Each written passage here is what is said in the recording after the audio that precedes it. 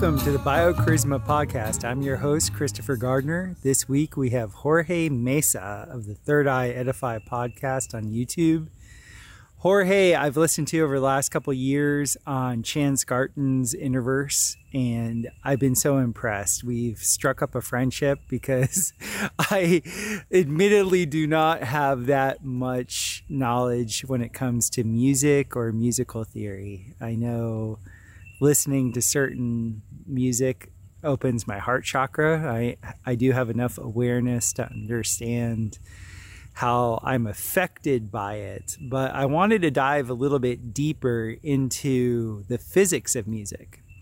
Because when you hear about intervals and timing and waveforms, where things are recorded, the scales, all of these things, it sounds very similar to physics to me. And so I've read a few books on sympathetic vibratory physics, and that resonates with me because it dovetails with my training in polarity therapy as a massage therapist. It all kind of works itself together. So Jorge Mesa, he joins us. We had a great interview. I jump around. I'm tangential, but we covered a lot of ground. For the real musical theory nerds, you're going to get annoyed with some of my commentary, but overall, for us novices with music theory in general, I think this is an important podcast to listen to. You really get to see that this creation that we're in, this plane of existence, the plane of inertia that we're inhabiting, was thought and then spoke, which is just another way of saying vibrated into existence, or as you'll see, maybe it was oscillated into existence. So enjoy the podcast, and I'll see you on the flip side.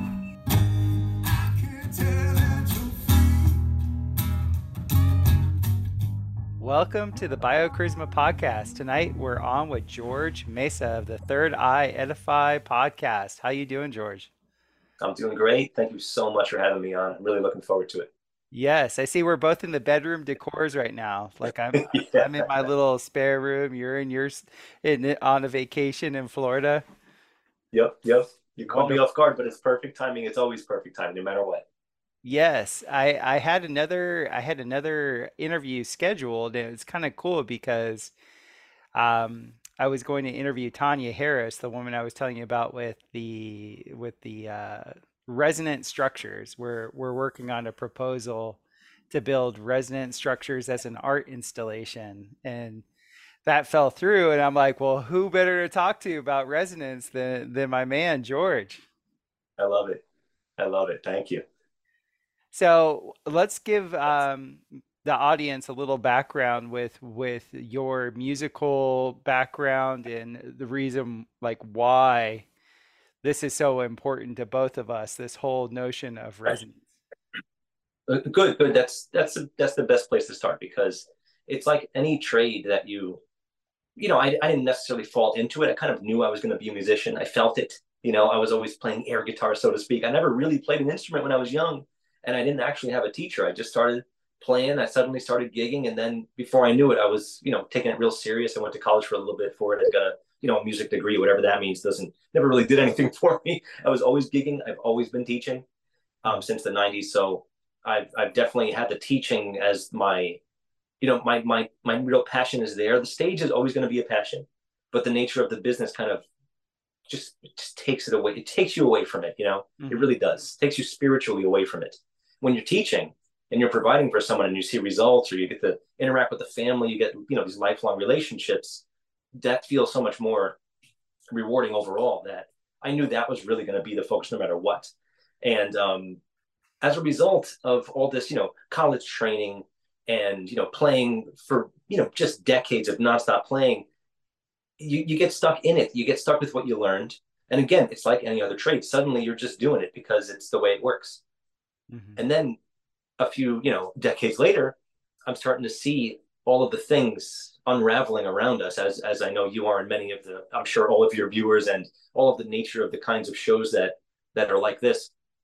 And then you suddenly see, okay, I assume that music is part of this too, this construct. I Hmm. assume that it is. And then I realize, okay, I'm working with these these equal subdivisions of the notes. When I get harmony from these chords, everything has been predetermined in a very rigid system, and it doesn't even follow the natural harmonic series that is provided by nature, which is something that I'm sure we'll be talking about some Keeley stuff with the Dynasphere at your request, which I'm so glad I looked at, because my juices are really starting to flow now. Even more away from where I had come from with it. And thankfully, because I was supposed to just be another monkey on the wheel, doing my thing and pushing it with other people. And now, thankfully, I've had the gift and the chance to look from the outside looking in again, even though I'm on the inside. And now I can make all these relationships through theory and other things. Now, the theory stuff is dense if you don't know it, but the numbers sort of work out between all the different fields of these things: sympathetic vibrations, resonance, harmony in general. And so I think we can really make some great relationships today with the Keeley stuff and what I know music is supposed to do versus how we're trained to use it with the equal temperament system that we have. And we can touch on that if you need to, flesh that out for the audience. Definitely, no problem. Please, you need to flesh it out for me. Like equal temperament. Like, so just so you know, I'm a novice. I've prefaced you on my lack of knowledge, and you don't know what you don't know, right? So Yeah. I've always loved listening to music, and that's about the extent of my knowledge. I've been exposed to physics terms, like constructive interference, destructive interference. I understand certain things from vibrational perspective, but how that actually translates to music, I'm like, I really need you to take the lead on that, because for me, this is like, even like my wife sings, she doesn't play an instrument. And so, but she's a natural at it. So she doesn't really have the capability to like teach it, because she just knows everything by ear. And so I always found like the athletes that were just naturals, they weren't all that good of coaches. They're like, just do it. That's a very good point, actually. That is a very good point. I'm glad you mentioned the singing, because I was just having some pretty deep thoughts about the structure of cathedrals and things of that nature being actually aligned to waveforms and things like that, where clearly when you hear something sung in an appropriately developed location like that, which is just like what you're saying with Tanya Harris, where she's taking the space and making the resonant frequencies, a single singer can have a humongous impact on the overall vibe of the room, literally the vibration of the room, right? And I was thinking about how, choruses and humongous orchestras, as the orchestras got bigger and bigger and bigger in the past 400 or 500 years, it's a cacophony. It really is. There's almost no chance for everything to breathe, and all the individual things that are happening, they don't get as noticed. It's the reason why there's, as many coaches on the field in football as there is. No one coach can see everything happening at once. And it's the same exact thing. I can pick out the oboe, I'll pick out the trombone, but you can't really hear it all. And maybe some of the beauty is lost. If you're hearing a trombone versus a singer sing, it's going to impact you differently. The notes coming from a human being, not perfectly in tune, and coming from whatever emotional state they're in, you're going to literally resonate with it. And when the chamber they're singing in is created for resonance, it's a whole different ballgame. So hopefully this can help us kind of dive into all the topics we're getting into. This is getting somewhere pretty interesting already, man. So you have to explain Pavarotti to me, because I'll give you a picture. Okay. I was in my early 20s. I was like EDM guy, right? And I'm getting into yoga and massage, and I'm like starting to chill out. I'm starting to listen to like some more synth music and stuff like that. And one of my yoga teachers, he's like, what do you listen to? And I tell him, he's like, you gotta stop listening to that. And I'm like, why? And he started to describe like what bass does to the body, how it drops energy into the lower chakras and things like that. And I was like kind of bored, because I didn't ever hear any, like I knew I liked soundtracks in movies. Like I knew like listening to like Braveheart or The Thin Red Line, like these incredible soundtracks had so much more meaning to me than the movie itself, right? The soundtrack would move me. but I didn't know, I had no knowledge of like what was excellent music. So he's like, go on to Apple Music. I think back then, I forget what it was called back then. And he's like, you download Pavarotti's 10 Best, Right. listen to Nessun Dorma. So I'm Right. like, oh my God, this is so gay. Like, this is gonna be terrible. Dude, the first time I heard Pavarotti, he hits this note and he hits the note with so much force, like it was power. And then he like elevates it an octave and it my Right. heart just went boom. Like my heart literally exploded because I was like, what is going on here? Like, how can a human hit that?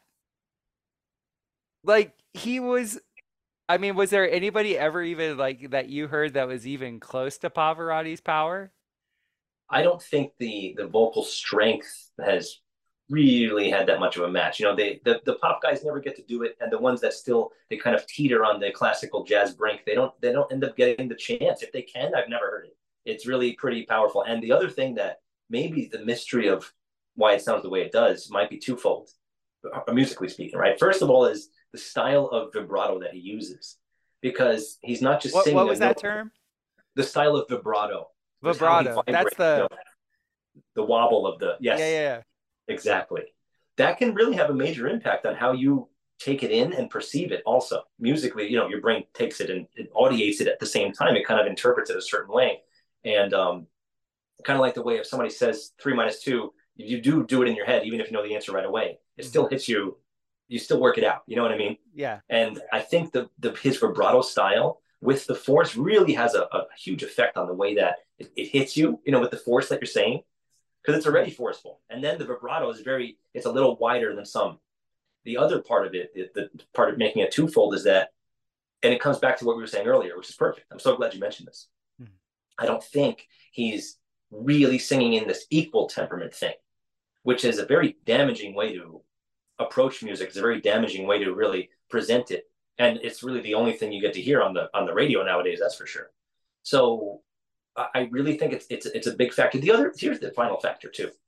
He ends up resurrecting songs that have never been recorded, and we don't really know what the first thing. We don't really know what the first one sounded like.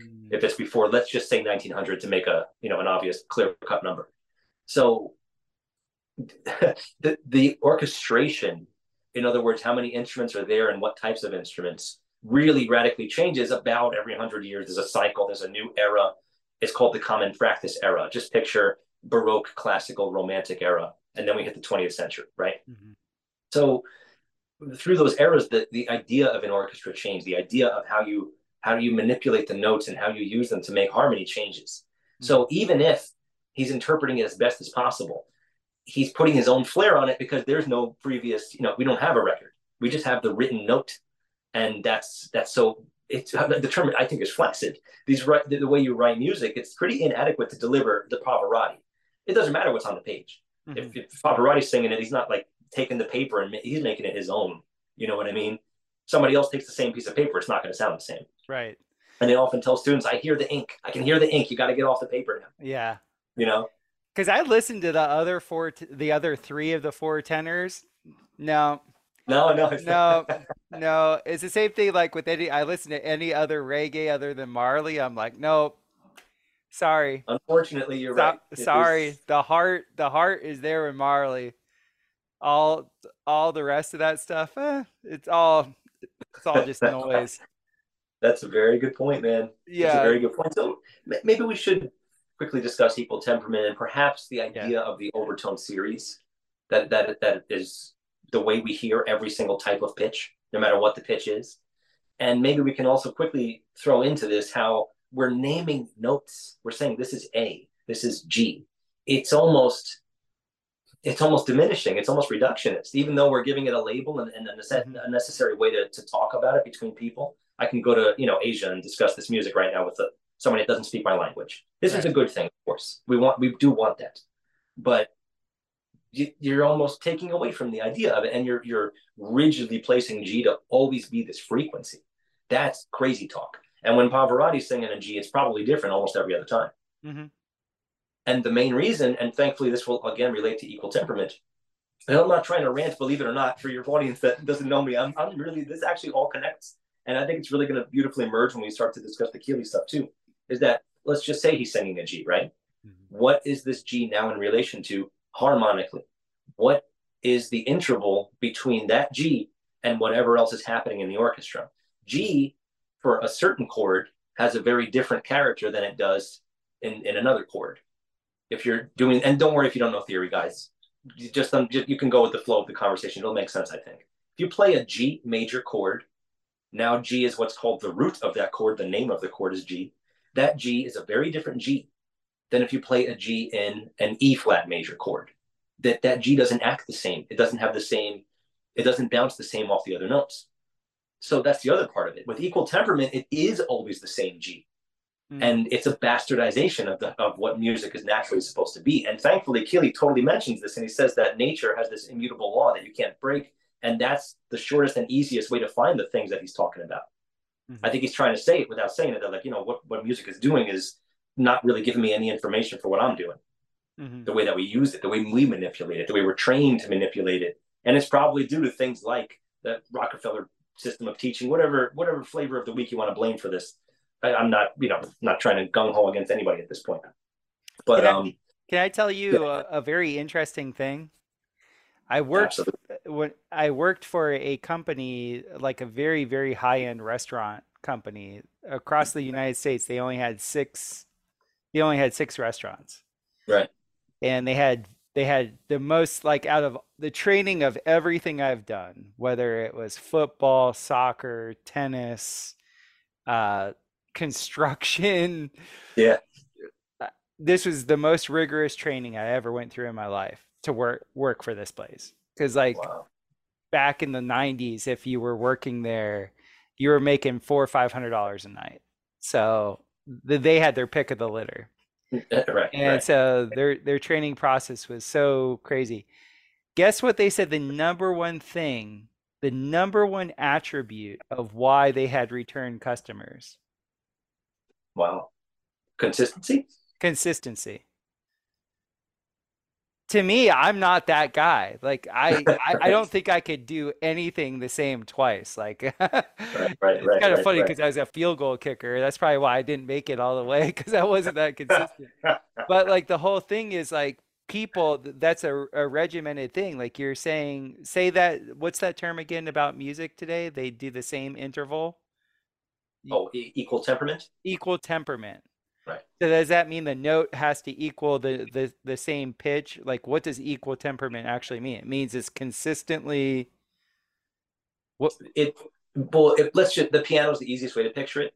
The distance between one piano key and the very next adjacent piano key is exactly the same proportion, the same numerical proportion.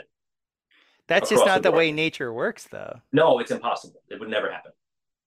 It's not, it doesn't work. And then we'll discuss the overtone series and show quickly that whether you understand the music theory or not, that nature already gives us, it already shows it to us, and we just decide to go against it because we want to be able to, easily play in tune amongst other people.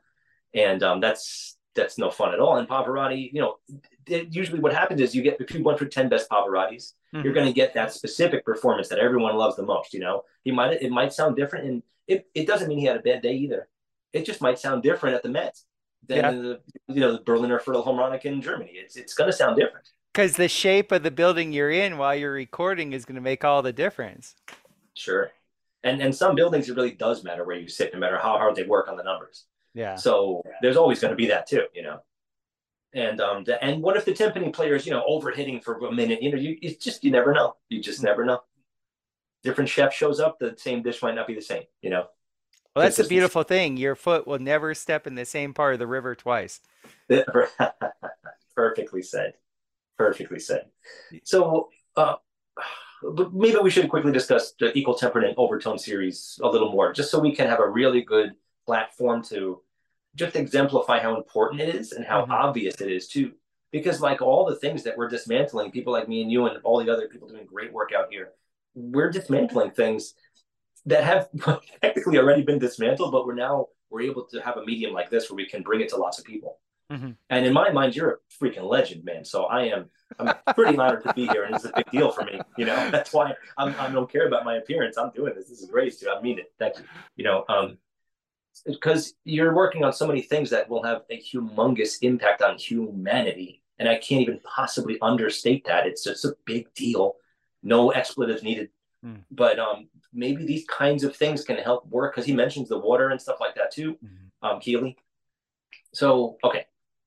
But having said all that, the overtone series, very simply put, means this. If you take any frequency, which means any pitch, forget about A or B flat, whatever, any frequency. There's plenty more than the 12 ones that were given for music, and they prescribe them in a certain place too, and we'll get to that in a second.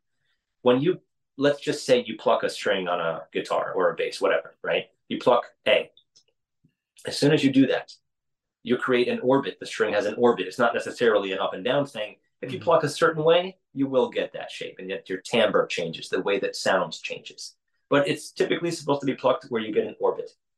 And the orbit is much bigger in the center than it is in the outsides. Of course, it's much tighter where it's being held fast in its what's called this resonating body, its resonating distance, right?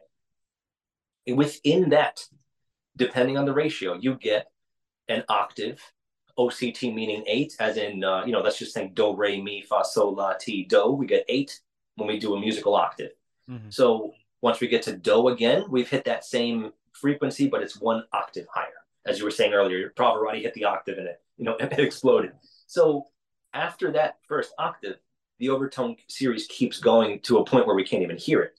And it runs through basically every single pitch that we would use, musically speaking. We use 12 notes, but they don't fit right. They're not sitting in the exact spots that they are when you play the note on the instrument. If I play that A and there's a C sharp somewhere, again, don't worry if you're not a theory person at all. If I play that C sharp on the instrument and I use the overtone series to find that C sharp instead, it's a different C sharp. It's not in the same place. Harmonically, it changes everything. And people like Pavarotti are trained to actually sing in between the cracks of the equal temperament system, so they can really find that perfect, beautiful thing. And so I think he might be one of the guys that really does know how to do it, whether he realized it or not. He may not have been told that this is why, but he was told this is how. You don't sing to the piano. If you keep singing to a piano and a guitar, well, I guess you're just going to end up sounding like any other rock band or blues band. And there's nothing wrong with that, because I've done tons of that stuff. And there's plenty of good musicians, but it is very rigid.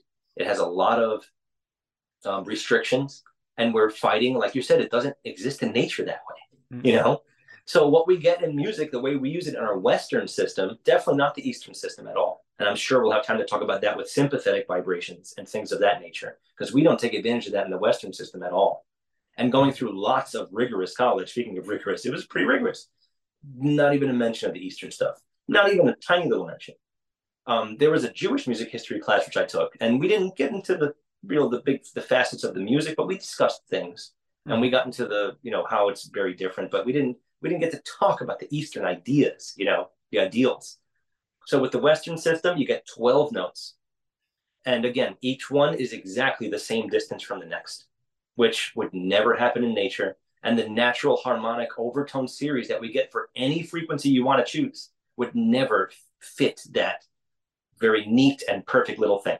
It's of course it would be that way. Of course they would hand this to us, So and yeah, go ahead. just because my mind's on it, I'm sorry to break your flow. We'll get right back to No, it. it's fine. It's fine. There's a few, like in the movie Hero. Do you remember that movie? Is Hero with that with the Jet Li. the feudal, there's like feudal Japan maybe or something. China. There's a scene Yeah, where there's this gentleman, he's playing this device. It's right. a corded device. Do you remember that scene? Yeah, I think And I do. Maybe it was a zither where they were about to fight in the rain or something. Am I yeah, right? they were fighting in the Yeah. rain, and they gave the old man a coin to play music, and Yes. then they And it just changed kept rolling. I they remember. they changed the music, and then he did the whole thing. When you're saying that the Western system, you have all these equal lengths between the notes. What caught my ear in that, and then also listening to lots of sitar music in Mm. India, like there was this similarity in this.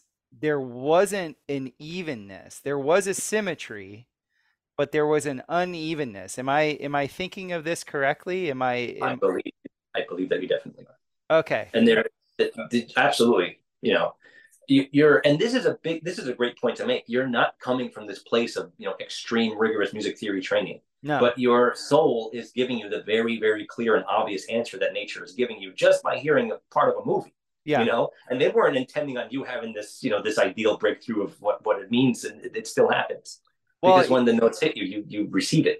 the beauty of that movie, I think it won like a ton of awards because Mm. the timing of the fight scene when the musician shifted Yeah. the way he was, the like you were saying, the distance between the notes, their whole fighting style changed. The movie was so beautiful, and the rain even changed, the raindrops. Ah, I see. And then they changed the color. They went from black and white to color. Yeah, they thought about what they were going to do first, right, in black and white, and then they started fighting. I remember it really Exactly. well now. What is that, 22 years ago? Yeah, yeah, it was right Maybe around more, maybe 2000. more. It was Might have been, incredible. yeah. And Wow. so that's what caught me, was like, okay, I'm hearing the way this is obviously a instrument that I'm not used to. Right. There's that. But the way the music was being played in that was so different. The only thing I had ever come close to that was hearing Ravi Shankar Yeah. in concert. I went to go see him in concert in Palm Oh, Beach, nice. and dude, he was doing some things that, like, we were all just like, what is going on here? Right. He started, well, to me, because I'm untrained, it sounded like he started to riff. Yeah, It's right. Right. Yeah. like he just got in it. He was just going so fast. Like, I was just like, what's happening? But it was a very similar thing that I don't ever hear in Western music. And I'm thinking Right. it's this even spacing that you're, or the uneven spacing that Mhm. you're talking about. I think it has something to do with it. I do, and I also think it has something to do with the nature of how they actually approach it. Where with us, it's like, okay, 4 minutes, next track. And with them, it's like, okay, 35 minutes, we'll build this. And then finally, we'll do something to really hit them in like another 40 minutes from now. They're looking at the long term goal of doing this humongous long term thing where you're so entranced by it. You're so in that. It's a ritual. It's a freaking ritual. So It's are not you just a saying song. Eastern Thought is just like a big fish concert? Yeah, pretty It's just much. One jam big band the long entire time? 3 day festival. Definitely, definitely. It's funny that they may have captured some of the essence of it Uh-huh. through like the crowd mentality of it, but it still is, it's still using that equal temperament, unfortunately. It's true. That's why It's I true. find it so boring. Ugh. Yeah, it's funny how it can wear down on the listener if you're in that mindset. But Mhm. that's why. And I was, maybe I'm in a past life I was a humongous Godzilla buff, and maybe I'm looking to do a I little hit am a piece on that. Godzilla buff. My All wife right. thinks I'm crazy. I'm like, Godzilla.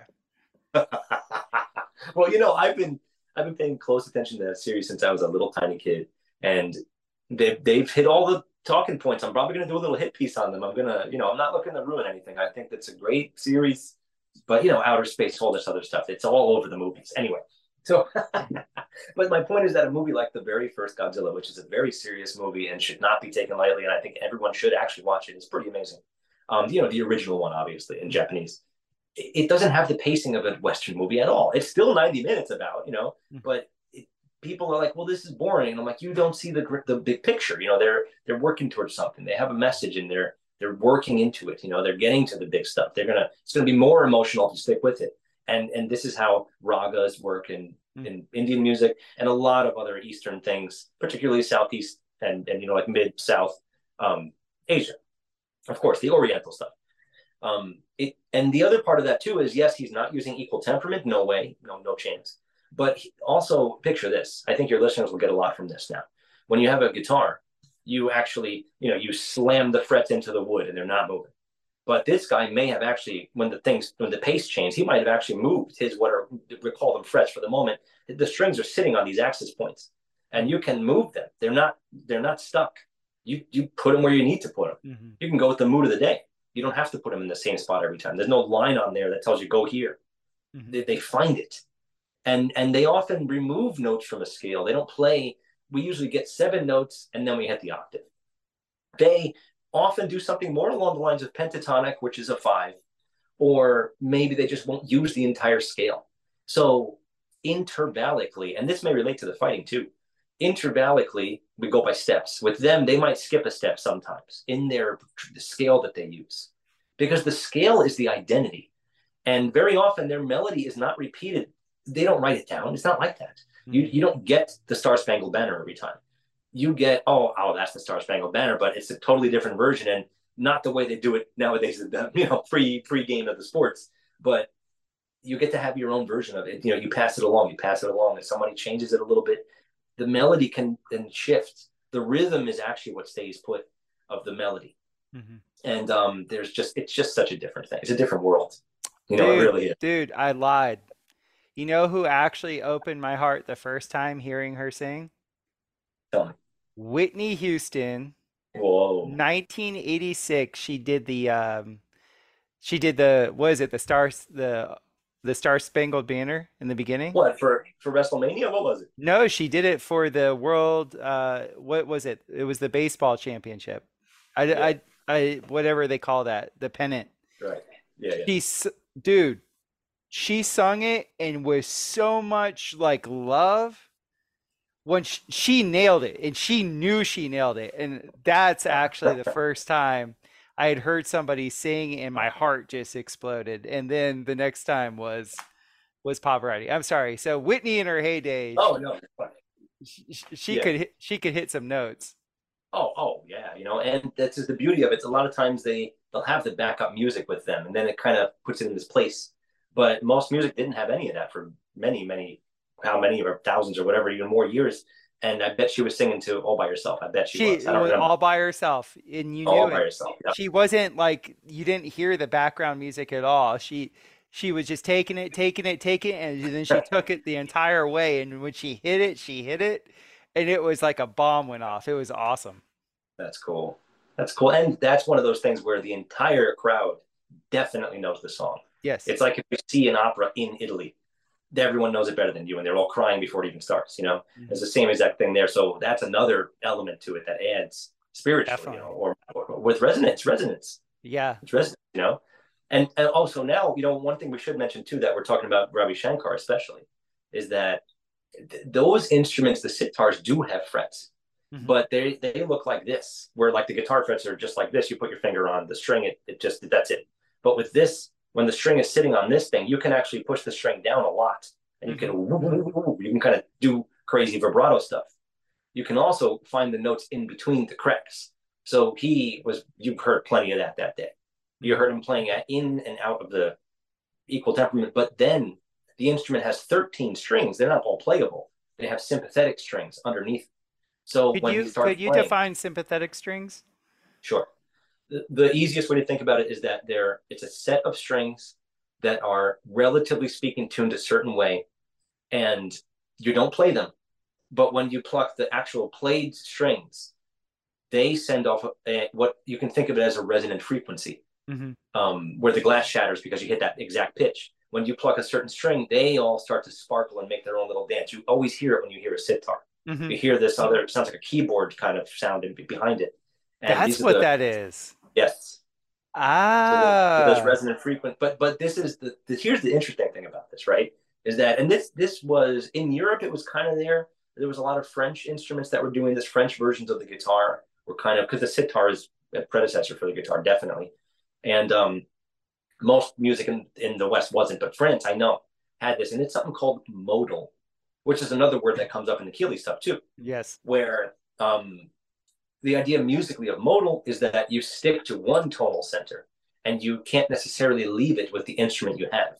It actually makes it very rigid, but it forces you to be really incredible at what you're doing, because now to have variety enough to be a special, unique musician, you have to really know how to get in between the cracks and really let those sympathetic strings go and dance mm-hmm. around what you're doing. You can't leave the key. If your sympathetic strings are tuned to a certain thing, you really can't go to some weird off note that doesn't resonate with them. The instrument doesn't work that way. You have to now play in certain places that use the resonances that are made for that instrument. Mm. And the tabla that they hit, the two drum, that also is tuned to certain pitches that they use, Hmm. certain frequencies.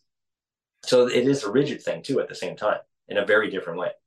So would you just say the overall complexity of the Eastern music with these, I'm sorry if I forget the name of the terminology, with these uneven intervals Right. relative to the Western, the complexity has to be much greater. The Here's what's the complexity comes in. It's very easy to sound like crap, and it takes most of these people that play these kinds of instruments that require such a you just have to be literally in tune. Um, they don't touch the instrument for 5 years sometimes. They verbally say the things and they sing too. They sing the way you're supposed to sound. And a lot Mhm. of times you get these really super duper heavy vibratos then, but that's them preparing themselves to finally grab the instrument and make it happen. So they already know everything they're ever going to do before they even freaking touch it. And I'm talking about years of this. So Mm. it's more of a lifelong journey. I wouldn't necessarily say it's complex. It's actually less complex than heavy, heady classical music from 1700s, 1800s. It's less of a challenge to interpret and analyze it and teach it to somebody. But that doesn't make it better at all. It just Mhm. makes it more dense and potentially maybe it's dense on purpose to kind of oversaturate and just kind of get us away from the beauty of one singer or one instrument doing Mhm. something. Because you just told me a singer is what really hit you, not a fucking. I don't mean to curse. I'm sorry, but like not a not a rock band or whatever. And that may have happened too, but a single singer did it. Yeah, I It's have, important.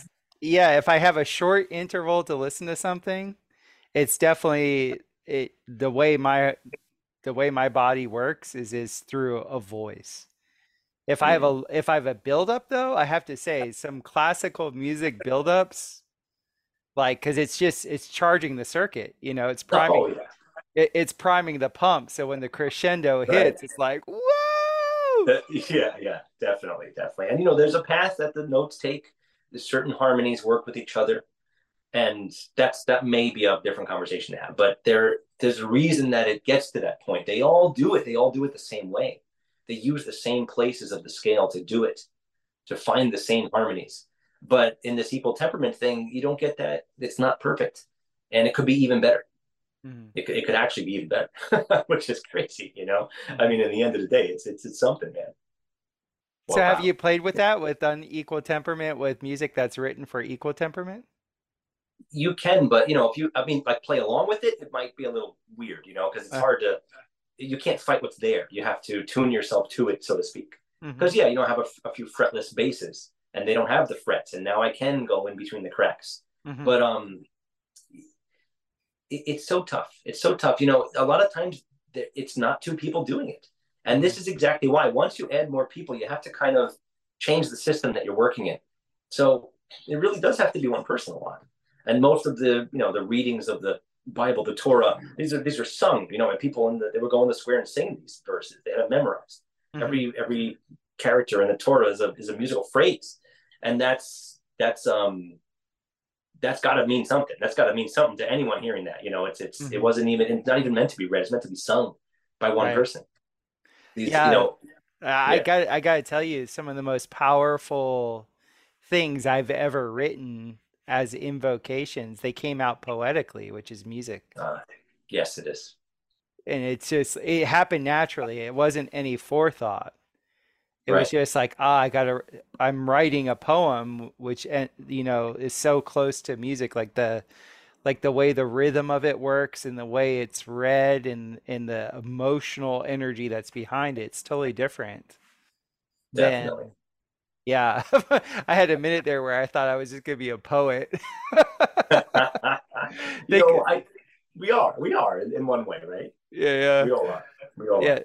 Thank God I found Rumi, man. Rumi, like reading Rumi, like you say this whole thing about the original Hebrew alphabet Right. and how it's meant to be sung, and the spirituality in that. And I know that the core of the Tao was a poem, and I'm Right. pretty sure that was sung.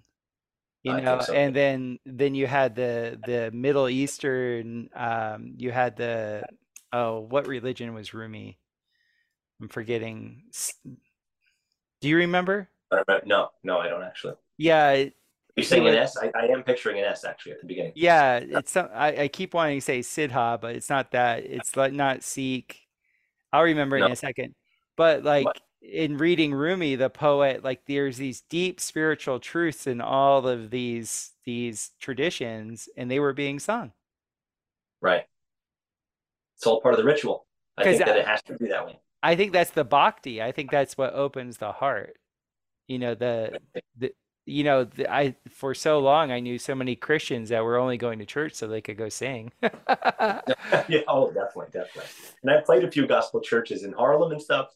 And the people, they were never on time, but they'd show up late and they'd have tambourines. They'd walk Oh right in the yeah. door shaking a tambourine. It was pretty awesome. And Yeah. then they had some soul food afterwards, and that was amazing too. And Yeah. but there's nothing wrong with any of it. It's all coming from the right place, and that's all that matters. Hmm. Everyone's like, well, you did a country gig. And I'm like, those guys were heartfelt. It was fun. I didn't care if I liked the music or not. They put their all into it, and it was good. It was Hmm. really good. They really had a great mojo. Let's just call it that for the sake of simplicity. And that's all that matters. It's got to come from the heart, Hmm. whether it's dead simple or not. That's awesome. So I want to get into the actual notion of resonance, Sure. constructive interference and destructive interference. Right. So I built a temple a couple of years ago where the invocation ceremony for the start of the construction, Yeah. we had this person that was really good with crystal bowls, and she filled this. I mean, it was big. It was like at least 18 inches across. It was like one of the larger crystal bowls. Who knows how much that cost? It was probably like $1,000 crystal bowl at least. And so she filled it up about a third of the way with water from the river that we were right next Right. to. And when, we did a whole ceremony, like, giving homage to the four directions and asking for all the all the help that we could get. Right. And so she started to sing and she's going around the crystal bowl. And I'm watching this cymatic pattern in the water with the different notes that the bowl is creating. Right. And then there's a point where all of us, like, a deep silence occurred, like for me, and I think it happened for other people. There was like 20 people there, Yeah. and I guess it was my heart. Was that G, Yeah. That's the note G? I don't know. I Once again, I'm I'm a nerd. yeah. I Well, like that's what they totally. say it is. That's what they Yeah, say it is. I whatever know it it's was, my heart opened. And I noticed dealing with certain machines, like what we're going to get into Keeley and stuff like that, right. that you can feel whether or not the machine is resonating. Like I will only buy V twin motorcycles or quads because Mhm. there's something with the V Oh, I see. vibration that when I'm on it, that feels really good to my body. I see. If I'm in an inline engine, no matter how well it performs, that vibration of the inline engine, no good. Right. My body doesn't like it. So Wow.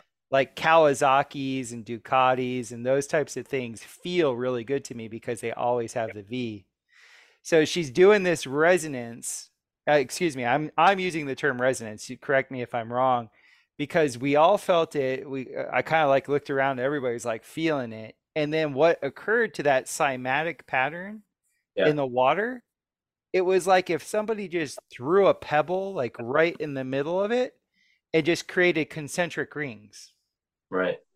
Wow. So it went from all these, like, overlapping, like what I would call destructive interference, even though it sounded good. Right. Right. Right. So it looked like chaos. It looked like Elmar, as Chance Right. would say, it's the ocean, it's Right. the abyss. And it's doing all this dancing and it looks kind of cool, but it's chaotic. And then it hits the G, let's just call it the G. Yeah. And then we get this concentric circle, boom, boom, boom, boom, boom, boom, boom, boom, boom, boom, and it just was that you could see the whatever the cymatic pattern was in the water, it was just staying there. Mm. And Well, right. she was in the zone. She was just hitting that, and it stayed there. And it was like, whoa! And that was Wow. the Yeah. first time I saw a cymatic pattern in a water that I knew about. Right. And I was just like, I think I just witnessed resonance. I felt it, and then the actual vibration in the water was such. Right. Right. I think so too. I think that you did see a resonant frequency Yes. because resonance is an extremely violent reaction to something. And like when the bridge was doing the wobble, and I think a lot of your fans have probably seen this image. Hmm. There was a certain pitch coming through down through the valley, and it was the resonant frequency of that freaking bridge, and it was wobbling like a wave. It was a wavelength, you know. Hmm. So that it'll move mountains. It'll do anything. So you saw that chaos at first. Hmm. That might have been resonance. Now the question is consonance, dissonance, or as Keely's calling it, concordance or discordance, right? I think that perhaps he's thinking of the same thing. I can't say. I haven't studied all of his stuff enough to know if it's exactly the same idea because he uses some musical terms and then I don't know if they mean what they mean in music. They don't seem to. So there's overlap in terminology that actually is a different concept for him. But yes, I do think you saw resonance, Hmm. almost definitely. And yeah, go ahead because I think I have an Let me idea. just interject for I haven't told the audience who John Worrell Keeley was. Sure, good idea. So John Worrell Keeley was an inventor in the 19th century that had come up with a bunch of different inventions that used vibration in a way that none of his peers really knew about. If they did know about it, we have no documentation of it. Right, And what made it amazing was that he had what people in the space would call antiquitech right, that right, was extremely valuable in the sense that he had this one machine where he could bore holes. He could essentially create a dissonant, would it be a resonant or a dissonant pattern? I assume it's dissonance in that scenario. It Yeah. depends, because resonance does is violent too, but dissonance does a lot of work. So Yeah. I maybe as we talk, we'll figure it out. So he created, let's just for lack of a better term, he would create a pattern dissonance where he Right, could actually, if you could imagine shining an old school flashlight on something, wherever that light is hitting, that would create a dissonant pattern and essentially cause molecular dissociation. right, And this was in the 1800s. right. No, I was pretty surprised at when this happened. Yeah, it's amazing. Yeah, and then one of his dynospheres, he had the capacity where once he tuned it, and have you seen his spherical musical scales? Yes, it's crazy, dude. Mind blowing. I know, it's unreal. Yeah, so he could tune this dynosphere to do multiple things. It could produce electricity, it could heal people that was around it. It could actually when I say heal, like it could correct people's auditory dysfunctions, their visual dysfunctions. Wow. It cured a whole bunch of different things, and this is a technology that has never been replicated. There's a scientist named Dale Pond who Hmm. has done incredible work on Keeley. He's rebuilt, I think he's the last interview of his I saw with Dr. Moshe Daniel. He had rebuilt, I believe, 6 dynospheres. Wow. And he's had to use psychics to like give him Right, intuitive hits of like how to do certain things. And Keeley was really like he created, like he wasn't just into the vibration of things, he was a material scientist. He knew the relationship between platinum, gold, and silver. He right, knew their relation to the connection in their heavenly, right. The wandering stars. yeah, Yeah. yeah, their stellar and wandering star influence. he also, I think, and I want to talk to Mario Garza about this, I think he actually knew the secret of the pole star. I think that I was because the this is a cosmological podcast. right. No matter what, I have to bring it to cosmology because Sure. Yeah. that's like my baby. So imagine we're on this plane, Right. and at least biblically speaking, in like the majority of religions, we have this flat plane and then we have this hemisphere over us. Right. Whether we're just on a little portion of it and then like there's a greater plane, who knows? But the oldest cosmologies say that we're essentially in a terrarium that is Right. dome shaped. Right. I'd say all say it, man. Almost every single one. Yeah, and within the dome, there's the lower heavens, and outside of the dome are the higher heavens. So whether you go back in the Hindu cosmology, whether you go back like in Christian mysticism, they all say the same thing. So Keeley talked about how timing, and this is why I love the guy so much, Mm. because I'm into, I call it celestic profile, like other people call it astrology. But essentially, we have these influences that are above us, and Right. these influences are essentially just telling us timing is everything. Right. You have auspicious times to do things, and you have inauspicious times. And as a musician, I mean, fuck, it's all timing, right? Of course. Oh yeah. So what he was doing is like not only did he know the materials like down to like their spiritual essence of what he was putting in his machines, but he also knew when they would actually be able to do certain things. I see. So like we were saying earlier in the show, like the hallmark of the Western mind is consistency. Right. Right. Right. I'm internally so chaotic that the only thing in my external world that keeps me safe is consistency. Right. Utter crap. Oh These yeah. guys are the opposite. They were like, okay, everything doesn't happen on a consistent basis.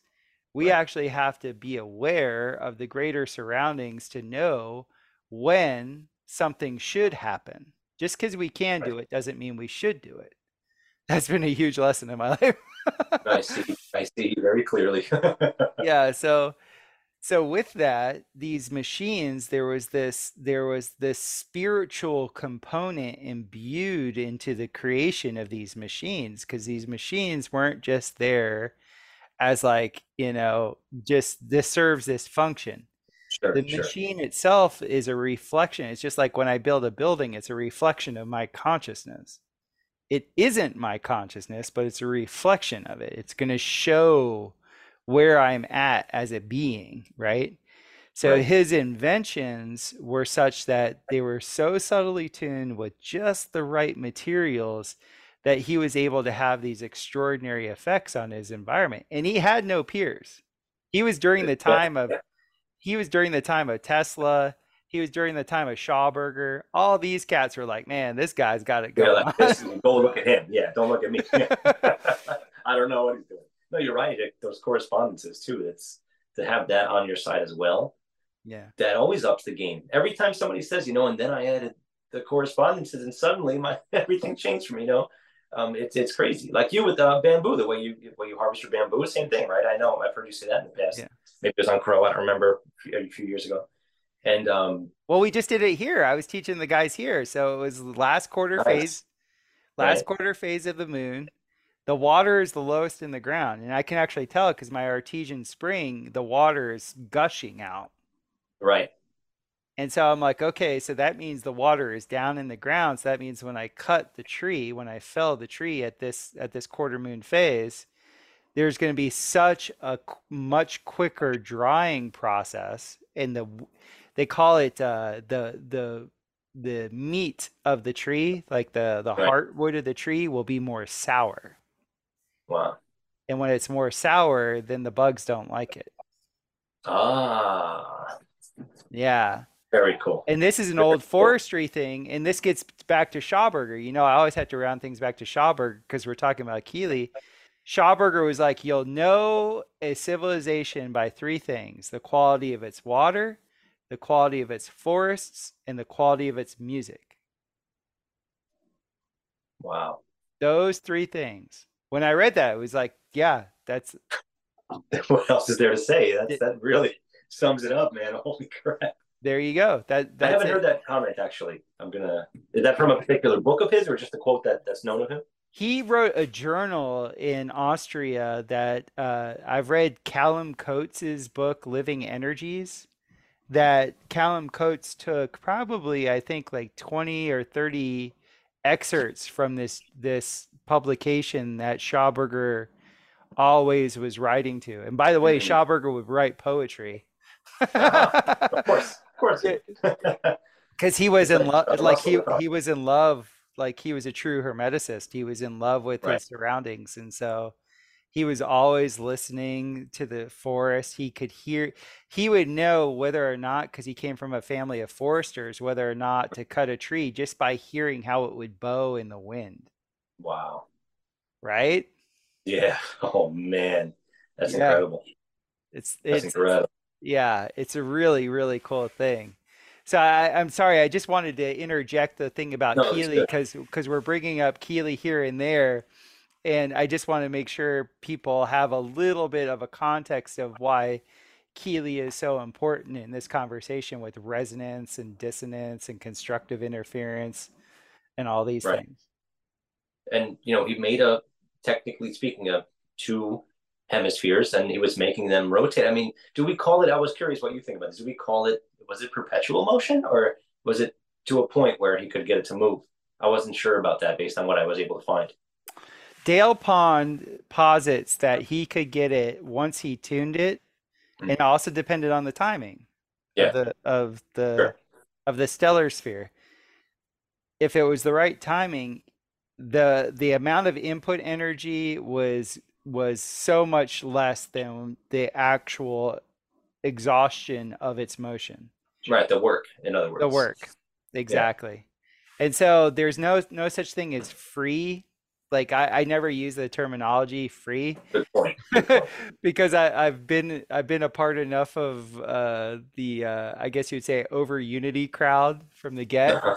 where it's just like, you hear free energy, it's just like, no, you have no idea the level of investment and the level of energy input that has gone into a device to even get it to be even close to being over unity, Right. right? It's pretty hard to even imagine just to begin with. It's a lot. It's a lot. And this gets But back to G because I want to say this. I'm sorry I yeah, keep jumping in, no, no, but it's great, man. This is I great. get so excited because this is about the heart. So I've seen in my life, love is over unity. So Mhm. whenever I've loved, there's been enough energy to do what's needed. There's just always more energy available. And Sure. when there's not love, there's not enough energy. Yeah, It you're right. just it go there's I know I'm reducing it. I'm being highly reductionist in this, No, no, but it's good.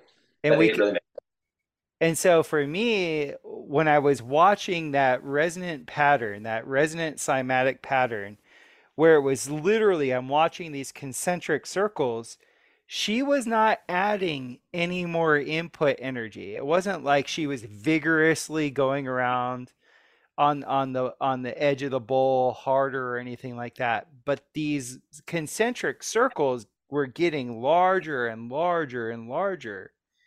And we're just like amazed watching this, and our hearts were all open. And that's like, whoa, okay, to me, this is resonance because we're all in tune. There's no right. discordance between us. We're watching this. It's a forgive me for this word. I love this word. I don't even know if it's a real word. Uh, concrescence. There Well, was a constructive concrescence that was occurring in the cymatic pattern of the water. yeah, And dude, by the way, that building ended up being the best thing I've ever built. Like it is it is extraordinary.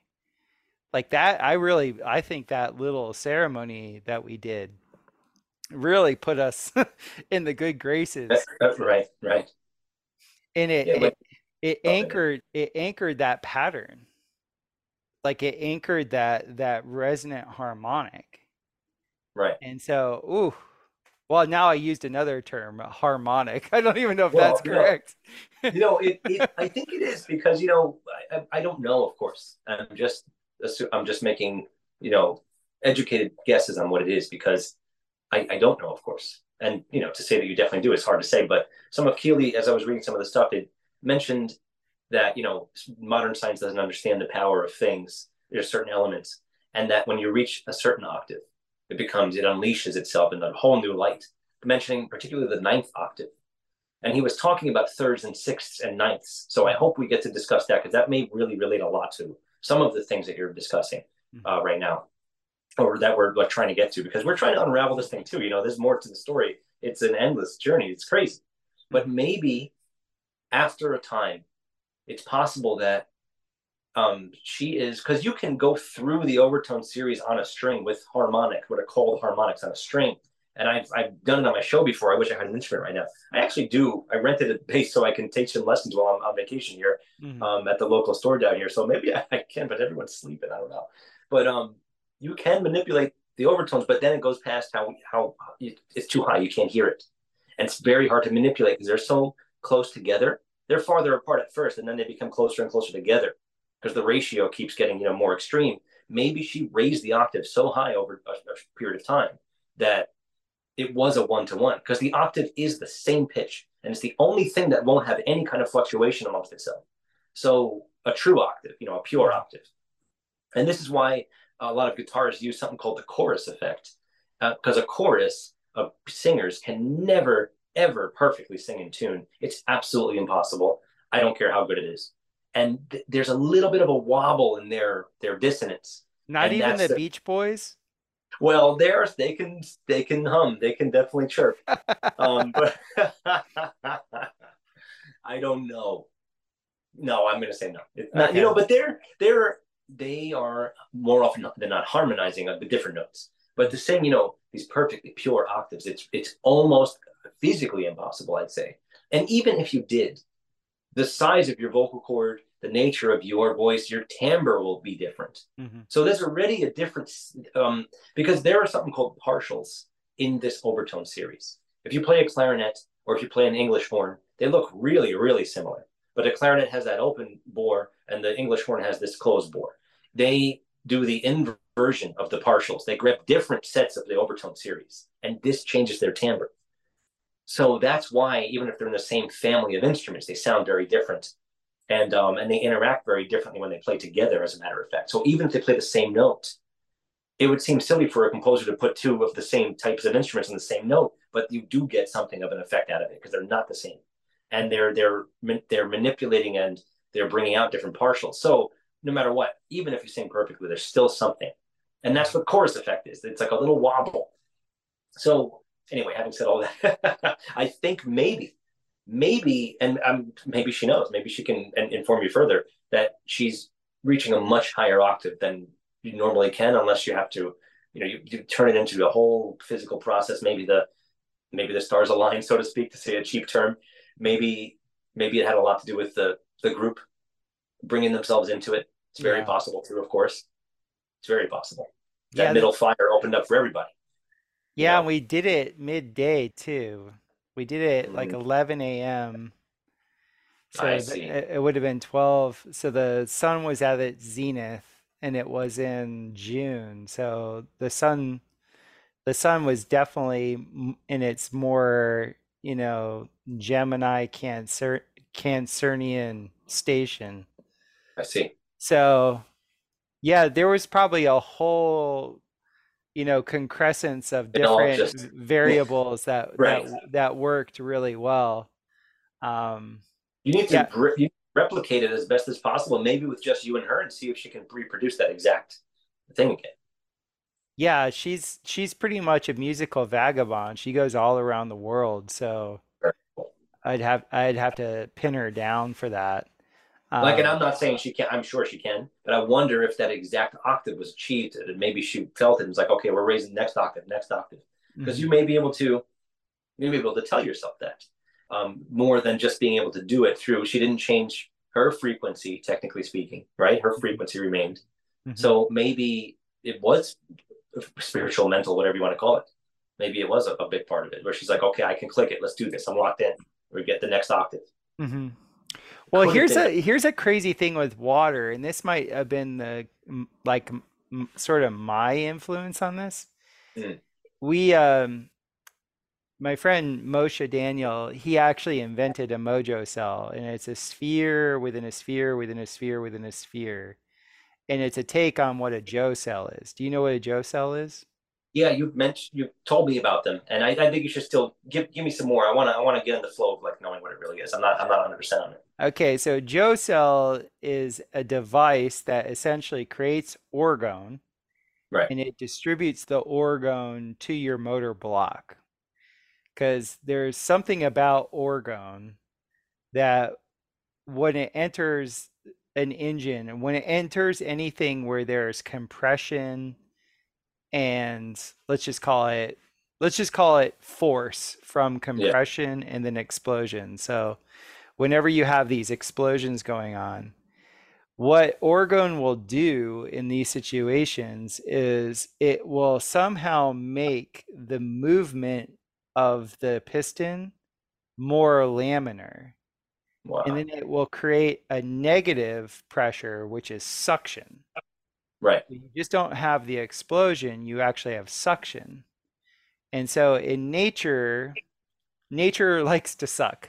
I'll put that as the title. I love it. So if you have a cylinder and say the cylinder is like 1 liter in volume, Right. if you were to explode a piston to go up and down that cylinder, you could get a certain amount of force. Given the Right. same energy input, if you were to suck the piston in Right. the same volume, you have 40 times more force.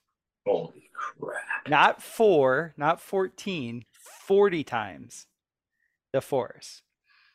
And I know the proponents of big oil are saying the combustion engine's still the only one, the way to go Well, the still. thing is, You it know? would be if it was If cavitated. it was cavitated, I see. If it was cavitated, because that's what cavitation is. So like everybody, well, let's just say at a certain age range, Right, right. we've walked into old homes and you've turned the water on and the water, you can hear the pipes, and then you turn the Yeah. water off abruptly and the pipes shake.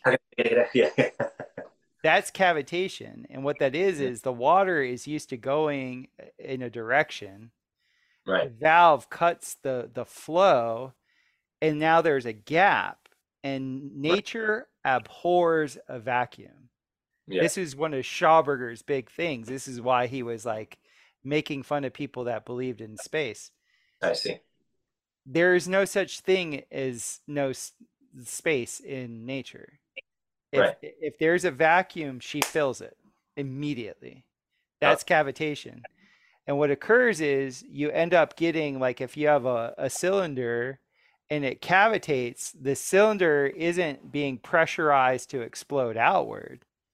The pipe is flattening out. It's being sucked to a center point. right. And Right. that's why in all these major cities, when they have a main blow, it's not the main that's blowing. It's actually cavitated. I see. It's sucked in. So they'll have pressure ratings of, like, you'll be like, why is the pressure rating on this water main, 1,000 psi? That's nuts. Right. It has nothing to do with the water that's flowing through it and pressurizing the system. They're trying to handle the cavitation. If they shut the valve, that actual pipe collapsing. That makes perfect sense. Yeah. Yeah. So with orgone, when you channel orgone into an engine, this guy Joe in Australia, he found out by accident. He's like, man, my Chevy, I can drive forever. I think over there they call them Holdens. I think he had like a Oh, Holden, yeah. a Holden Commodore or something like that. This big V8, this very inefficient car. And I forget the exact story of like why he put his Joe, like he called it a Joe cell. He just had some extra exhaust canisters from Right. different cars, and he just kind of stacked them and filled them with water, and he was doing electrolysis, and he was trying to like play around with electrolysis and putting hydrogen into cars. Because a lot of people don't know, there were so many car companies in the 60s that were pumping water into the engine blocks for steam for extra compression. I see. So you had tons of tuners that were playing with this stuff, and it's just kind of Well, written out of the history books. Well, he was doing his thing with it, and he found he's like, man, I'm like using like no gas. wow. Holy sh. And he noticed that his electrolysis looked totally different. Like he looked at it and he was like, when he looked at his cylinders from the top, he was like, man, this is like milky white. This is almost Right. like this sudsy white.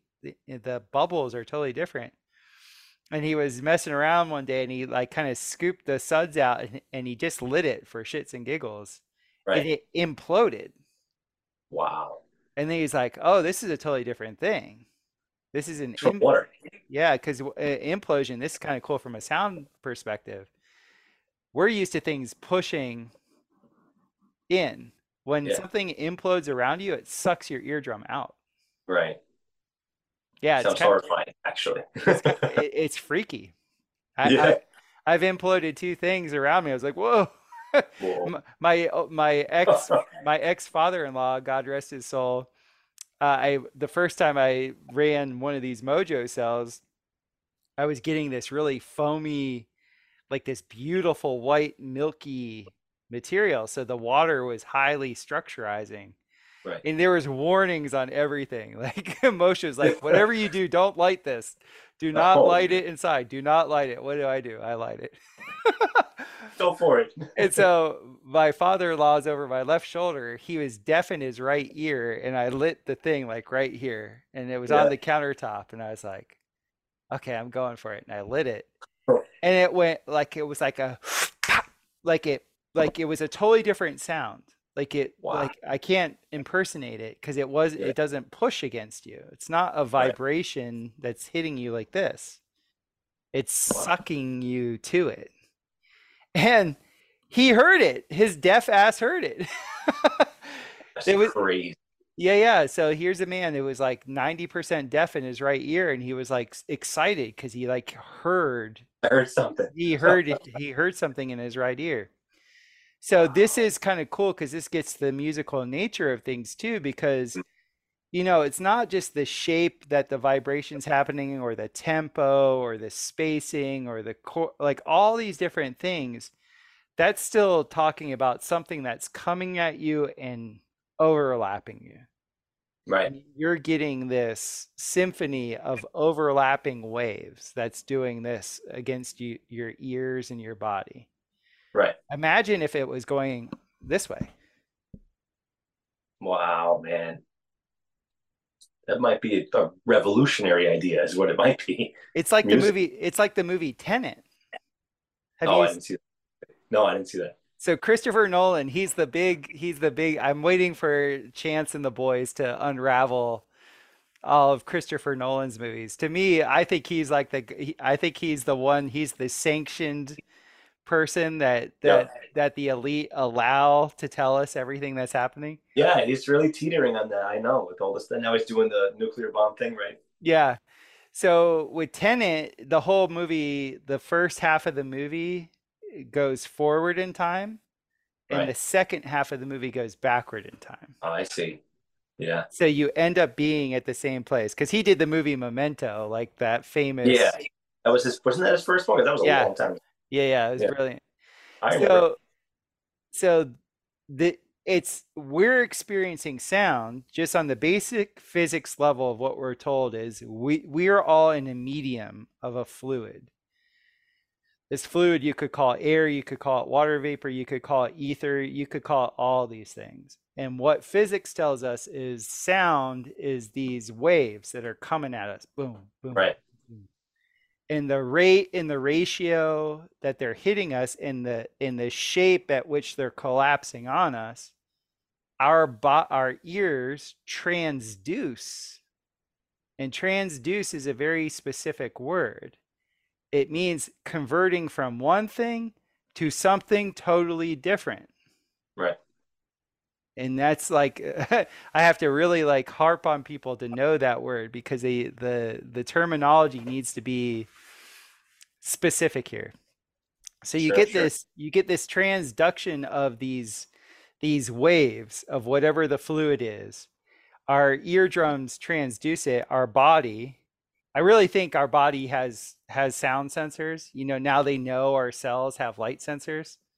Right. It, No, it, now they, right, right. Now they know. Now they know. Yeah. It's only going to be a matter of time where they go, oh, all these villi on the cells and stuff like that, those were actually antenna and they were Yeah. picking up Yeah. vibration the entire time. Imagine that. Imagine So, that. for lack of a better word, the lack of a better, let's say, biology, Yeah. let's just say it's only being transduced by our ears. These vibrations are ding, ding, ding, ding, ding, ding, ding, ding, ding, ding, ding. And as they overlap and do their thing, the shape of our ears, the shape of our body, how we're moving through space, the shape of the structure that we're in while we're hearing it, like Right. just the fact that everybody's like putting these things in their ears now to listen to stuff. I mean, Yeah. it's kind of So, disconnecting us from the rest of our body, right? no, it is. It is. And I don't like the overall effect doesn't feel right, you know? Right. So it transduces these vibrations into something that our brain interprets as, you know, music or sound or Right. whatever. But imagine the same medium, instead of these things overlapping on you, now they're actually being pulled away from you. The amount Wow. of power that that would have is just unbelievable. And I think a lot of times when people hit that point in meditation where they say the silence is deafening, Mm, I actually think that's what's happening. very interesting. Because it may easily be removing things from you that you meant to, you know, Exactly. put it into common terms, you know. It's like the field goes like this as as your field expands, Right. as that bubble expands, it's pulling everything out and away from your sensoric capacity, and Right. it's so the subtlety of it going away from you is what's the deafening sound. Right. Because most people have never even experienced it. Or if they did, they weren't aware of it. Yeah. So I just wanted to bring up the whole thing with this the mojo cell and these vibrations because we're talking about this constructive interference that creates a resonance, and then we have these Joe cells, and then we have the mojo cell. I Right. experienced with the mojo cell, we got two of them running and we got the frequencies of both of them to match, Wow. which is very difficult to do. Yeah. What happened there? That must have been work. Dude, within 6 hours, we were visited by black whoop whoop choppers. That's insane, dude. And it's not far fetched at all. No. That attracted them immediately. Yeah, because the way it was explained to me, it was that we created a clean spot. Right. Right. They So, noticed immediately. so Yeah. we had this highly structured water in these mojo cells, these two spheres. And we've been playing with these ways of charging. We had charged the water, so we had that really ton of orgone, like you had the milky white water, Right. but we couldn't get like with our frequency modulator, we couldn't get the two cells to like hit it Mm. like at the same. It wasn't like we couldn't ring them because they were submerged in water and they had water inside them. And it took us a while. I forget what Moshe did, but he tuned it and he finally got it. And there were eight of us there, and all of our hearts opened again. So it was just like that woman with the crystal Right. bowl. Now our hearts all open. Even my old father-in-law, his heart opened. He was like, Right. "Ooh," and Wow. we were all like, "Whoa!" We were riding this high. We're like, "Oh, we're done for the night." And then the Yeah. next morning, I'm like, I get up, I'm gonna go make my coffee. And we had a friend that was sleeping in the backyard, Right. and I was making my coffee, and she walks in and she's like, Topher, there's a helicopter over the house. And I'm like, girl, are you crazy? Like, Yeah, like, come on. I don't hear anything. And she's like, no. I walked outside the patio and looked up, and there was a whoop, whoop, whoop, whoop, whoop, Yeah. whoop, whoop, whoop, whoop. Dude, we're in downtown Palm Beach County, Florida. Like, it wasn't like we were out in the sticks. We were in a residential Holy crap. we were in a residential But area. Topher, these things only happen in movies. No, no, no, no. We ended up taking the Mojo to Tesla Tech, and these guys set us straight. Like we had these four old timers that took us under our wings. They did not do Oh, anything electronically. uh, They gave us the beats. They're like they told us exactly what's up. But the whole thing with the resonance. So I want to get into resonance because yeah. the way I think of it was we like if you're to think of these mojos as bells, Right. we Okay. rung one bell and then we rung the other bell, and the medium that they were in, because it Right. was like a large terrarium, the I see. medium that Yeah. they were in, somehow, some way, the vibration of one and the vibration of the other matched. Right. Is that resonance? I think that it's resonance more often is that you have something else is activated by the other. So if you rang them each separately, then maybe they hit a resonant frequency together where They did. they so that's they met at a resonant frequency. That's what I So think. I think there's something with water because the thicker medium, because Yeah. this happened with that bowl, with the crystal bowl. Right. Right. That cymatic pattern to me looked like I'm just intuiting that that was resonance. There Sure. was some sort of resonance because that concentric circle image froze and just got bigger and bigger and bigger. Well, maybe there's a term that isn't often used that we can just kind of throw around at least to label it as like harmonic resonance. Because I don't know if I see that term. It makes sense in this idea that it's harmonious. A harmony is really any two notes, whether it's dissonant or consonant is a whole other thing. But you clearly found um, a very consonant, harmonious resonance. So this is where my lack of knowledge needs to be rectified. I always thought if it was resonant, it was constructive, meaning it would be harmonious. Right, right. But you're saying Well, there can be disharmonious resonance? yes, and it can happen very easily. And this is a great way to start talking about what Keeley was doing too, because I think he's manipulating that exact concept.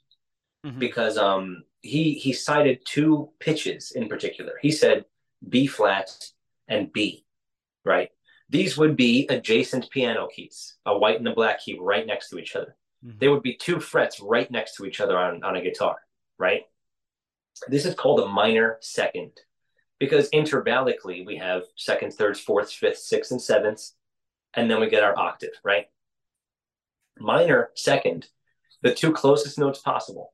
That tends to be essentially the most dissonant thing we have. So I think right away, just because of that alone, he was manipulating dissonance in a harmoniously resonant fashion to make something towards the work that he was doing here. And then as I mentioned earlier, he mentioned thirds, sixths, and ninths, right? Mm-hmm. But we need to maybe just talk about that for a moment before we kind of get into it, because I want to make sure that we can't be sitting on music theory concepts for this. It's not necessarily correct, but it can give us insight into what he might have been trying to find. Mm-hmm. Because the problem with just saying thirds, sixths, and ninths is that those are there's several problems. I'll try to make them as less music theory as possible. There are different types of thirds and sixths in music. There's minor and there's major thirds. There's minor and major sixths, and there's minor and major ninths. The ninth is actually a whole different thing that we'll discuss in a minute. So I love the idea that he has the thirds and the sixths because most chords are made out of thirds. Most musical chords that we use. Mm-hmm. So that's clearly what we would essentially say a consonant harmony, right? The only harmonies that are not so dissonant is an octave, which is just pure and perfect, or the fifth, and maybe the fourth as well. and they're called perfect in our language that we have, this Western music theory language. They are the least dissonant, and when stacked 12 times, they come back home to the octave again. Mm-hmm. And it's not a perfect circle either, by the way. It's like 365.24 or something, just like the year that we're supposed to have, apparently. Right. So very interestingly enough, that relates to that too. And that's a whole other bag of worms, I think. But thirds and sixths are an interval being the distance between two notes. Mm-hmm. These are intervals that can invert into each other. Picture it this way. A, B, C is a third musically. Mm-hmm. If we go backwards, C, B, A, G, F, E. So now C to E is a sixth, Mm-hmm. going the other direction. So thirds and sixths invert into each other. So I think he was taking advantage of the idea that these technically chord building intervals musically are things that he was very focused on, because clearly in the overtone series as well, the pure, immutable, natural laws of nature, I almost said science, of nature, these thirds are what we use to build actual harmony that we functionally use in Western theory, whether it's equal temperament or not. Now, this is a lot of information. I'm aware of that, and I want to make sure I don't like go too far with it, you know. So you can stop me anytime with whatever. I'll repeat. Now, there's the ninth also that he mentioned, and the ninth, what we know it as musically, is that it's a compound interval. Because I said earlier, and I'm sure most of your listeners actually are aware of this concept, that octave would be the eight. Anything past an octave, we're going right back and we're restarting the numbers again. Eight is technically one. We're restarting. We're going back to the beginning. So a ninth is really a second. And now we're back to that minor second thing that we were talking about, which is basically the most dissonant thing we have. But he was talking about it, and I don't have it memorized. I really don't have it memorized. And this isn't math. And I'm glad you said that you didn't approach, you're approaching it with your heart. You're coming at it with all your intent, and you're aligning yourself with things going on above you, because you know it's not just math. Even if you use math to help yourself, it's not the final answer for any of this. It never will be. You know, that's not nature. That's not how it works. You know, he was talking about. Sorry, hold on. I'll find it.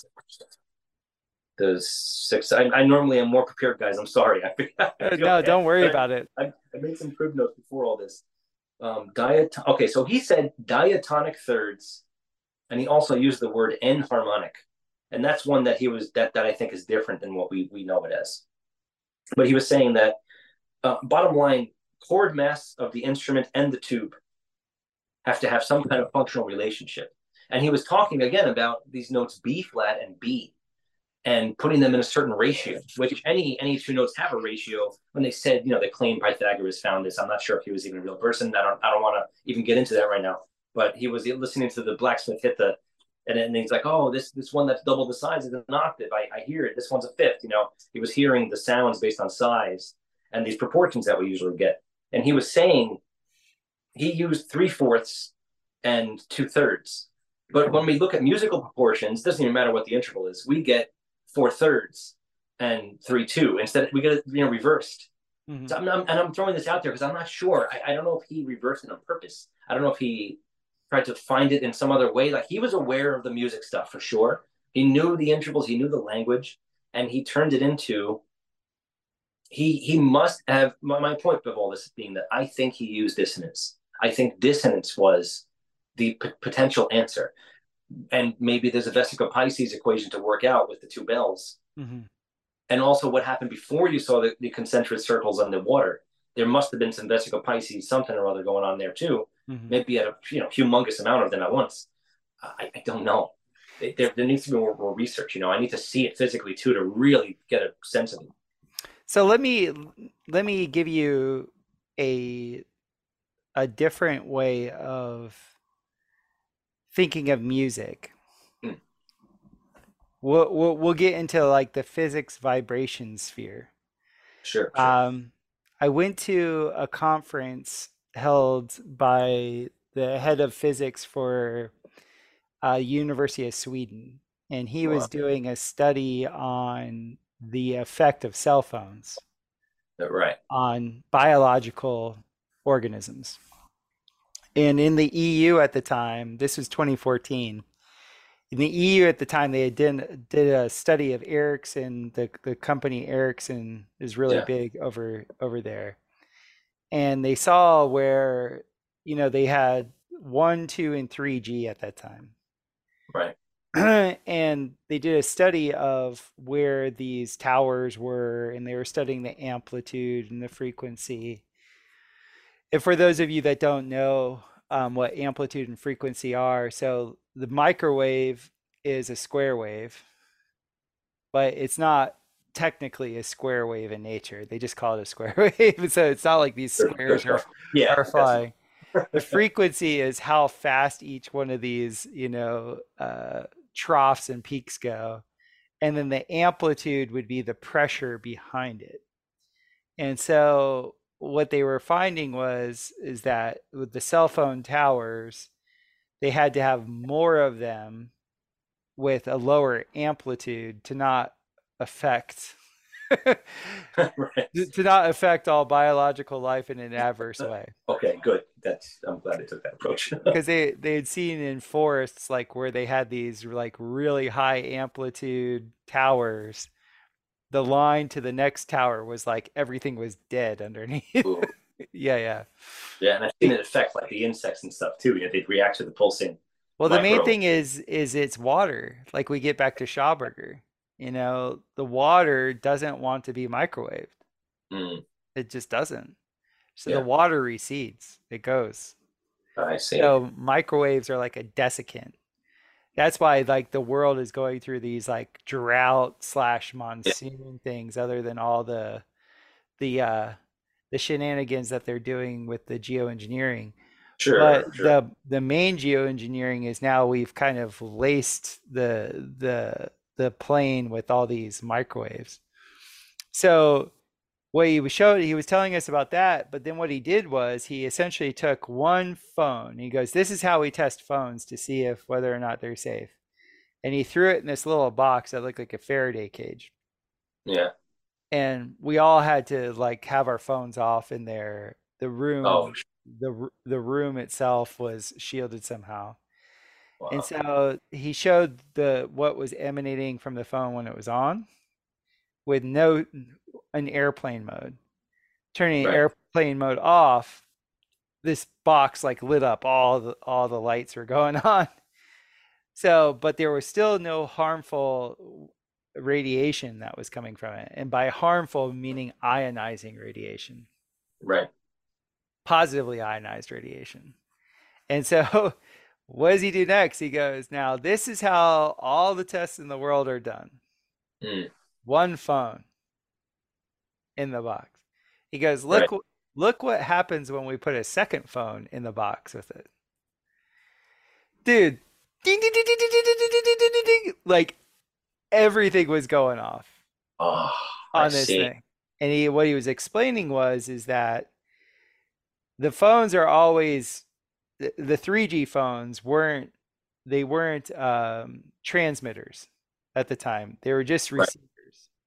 I So see. they would transmit a signal back, but they weren't like doubling. They weren't like sending that next signal to the next phone like all the 5G phones are now. Even at the 3G level, he was saying that there was a disharmonic between every single phone that's ever been made ever. Oh, And it so makes what perfect. and so once you get two phones near each other, because they're receiving signals from different distributors, who's to say like we're just talking about the timbre of each one of our vocal Yeah, cords right, is exactly. different. There's no cell phone in the world that's the same. If it Right. has the same charge, if it's if it's triangulated to its server, Yeah, nothing can share the same location. Nothing. That's existence. right. So, you know, so what he was showing was, and so he drew a Venn diagram because when he said vesica Pisces, Right. this is what it is. A Venn diagram, imagine a circle overlapping another circle midway through the radius. You get this thing that looks like a yoni. It looks like a fish.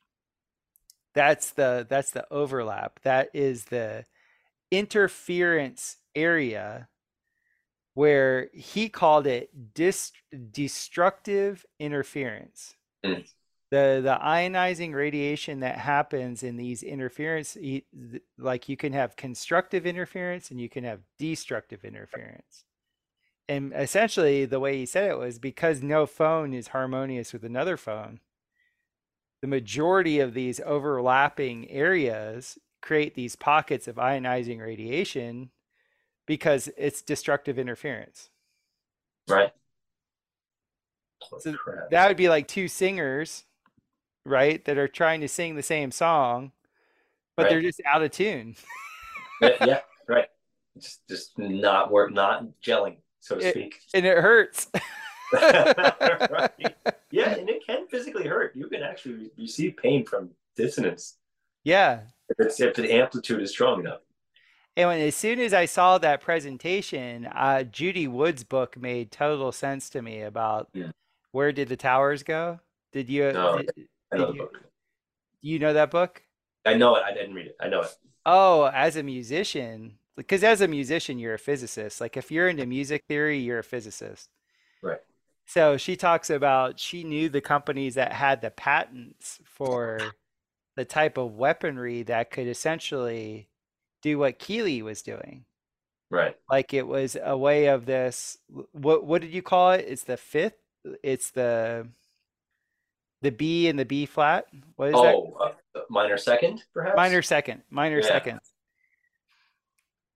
Like so the way she described the technology that would cause dustification. Right. Yeah. I love her because she came up with her own terms. Right. So there was such dissonance. What they would do is they would charge the matter with like a baseline, Right. like a just a regular radio frequency vibration. Right. And so that would essentially the mass of the building would be taking that charge. Mm. Then this might be just what you call resonance, but destructive resonance. Then they hit it with a secondary vibration, and maybe you can help me with the terminology. I guess a resonant frequency with it, but not in the FM band, but in the microwave band. Oh, okay. That's actually pretty crazy. I didn't know that part of it. Is this So what they call like the God bomb or something, where they would just lay the this speakers is out and this to is do anything? this is scalar physics. So in Yeah, scalar physics, like so we are all taught in regular physics, they show you the sine wave. right. And you're like, what are these? Just these flat things that are rolling through nature? Right. Right. And what scalar physics is going, okay, they're getting you looking at the end, the trough and the peak of things. Right. But just like when you're at the beach, what's causing the peak is there's a barrel, Right. there's a transverse wave. That transverse wave is what that peak and trough are being Right. are riding on. So it's tangential to what you're actually looking at. So what they took out of all the science from 1957 on for the normal person was talking about transverse waves. Wow. They were just saying, okay, you're looking at an oscilloscope and there's this thing and Yeah. you know, that's 2D. Yeah. It's not the final representation. The 3D phenomenon is there's a transverse thing that's going on that all this is riding on. And in scalar physics, what they do is they say there's an axiom is like for the specific outcome you engineer the environment. Interesting, man. Yeah. And it's still kind of just binary bullshit as it is because it's like one up, one down. We keep hitting zero in between. It's still kind of like a binary. It's still like a computer thing. It's not. It's not nature based again, as No. always. It can't So be. they're engineering the environment to create a certain outcome. So what they do is they hit in this specific way, if I understand scalar physics, because scalar physics has a non locale perspective to it and a non-temporal perspective to it. So Right. her theory is that the hurricane that was off the coast of New York that almost nobody knows about, but Right. there was a category 4 hurricane that was just right off the coast of New York. She's saying that there's a technology that can harness the electrical potential in that zone, that Right. because that zone, that location would have a certain frequency range. Sure. Sure. They can actually create a duplicate, like a simulacrum of that electrical potential in another area, and just because they're so similar, there's a transference. That makes sense. And this is coming back to the Keeley thing because they were going to be very, very, very similar again with like the two singers, Mm-hmm. and these two notes where again, just to make the example of Keeley with B flat and B, they're so similar that they're going to look very similar overall, but they don't interact. And their overtone series is very different.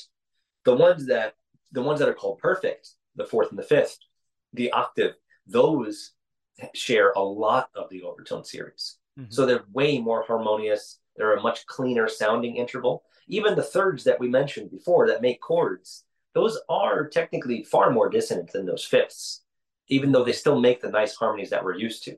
It's just that we're used to hearing the ones from the piano with that equal temperament, and it's not the one from the beautiful overtone series, perfect thirds that we should really be all growing up with. Like you can't imitate a bird when they sing, and they're probably using exactly that. But this makes perfect sense for the Keeley stuff Mm-hmm. because if they're you weren't talking about that storm that turned hard right at the day before 9/11, are you? You're not talking Yeah, about that storm? that storm. Oh, okay. Yeah. Great. So yeah, they've been manipulated the hell out of that. So maybe and this is another thing that could come from that. Like what could have actually pushed an entire humongous ball of dissonance like a hurricane like that? What could have possibly pushed it, right?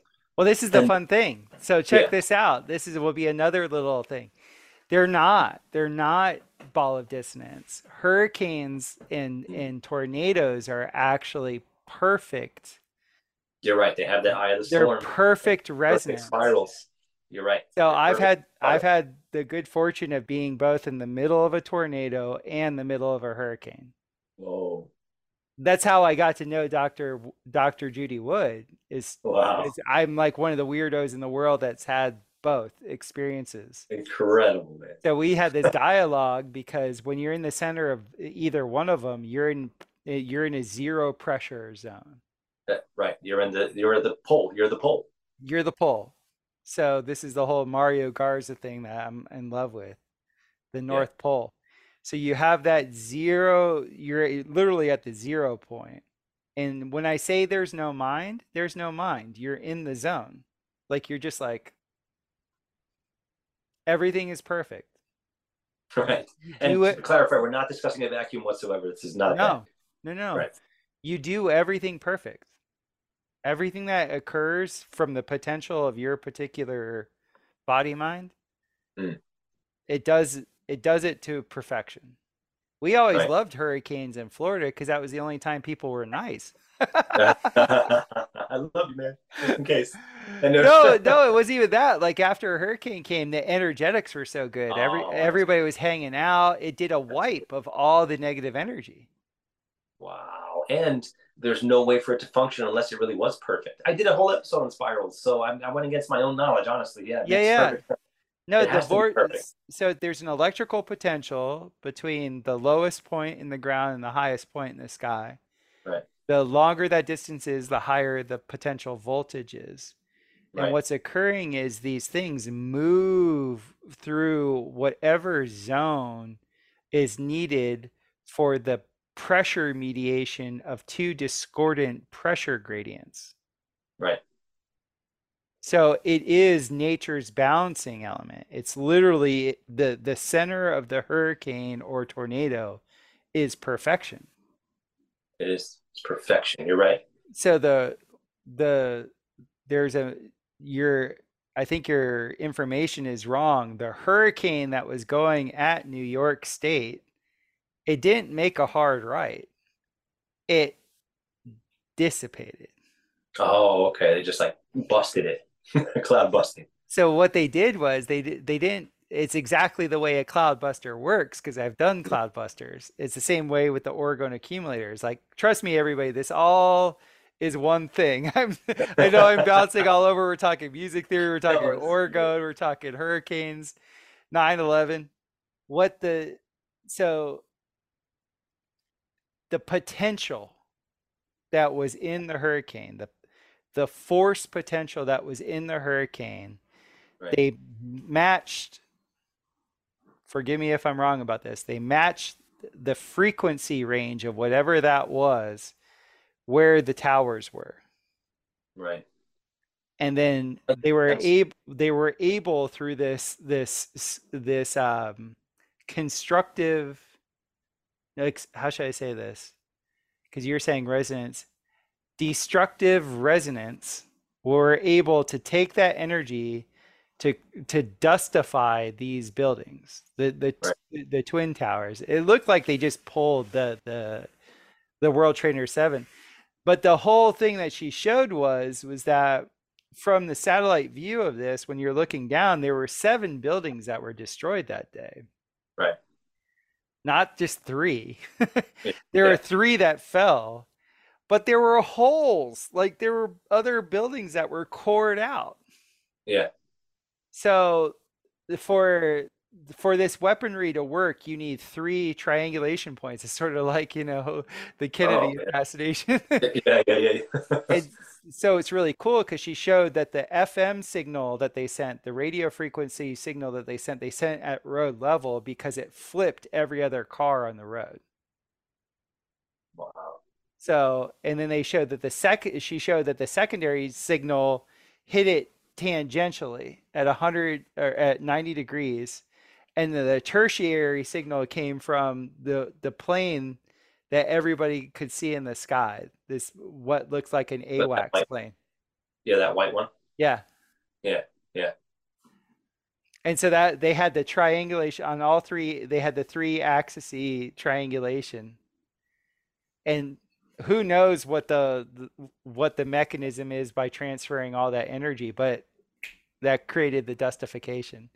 Because here's the thing, if there were people jumping out of the windows, and that was true, and they said when they looked at the genetics of everybody that hit the ground from jumping out of those towers, they were all naked.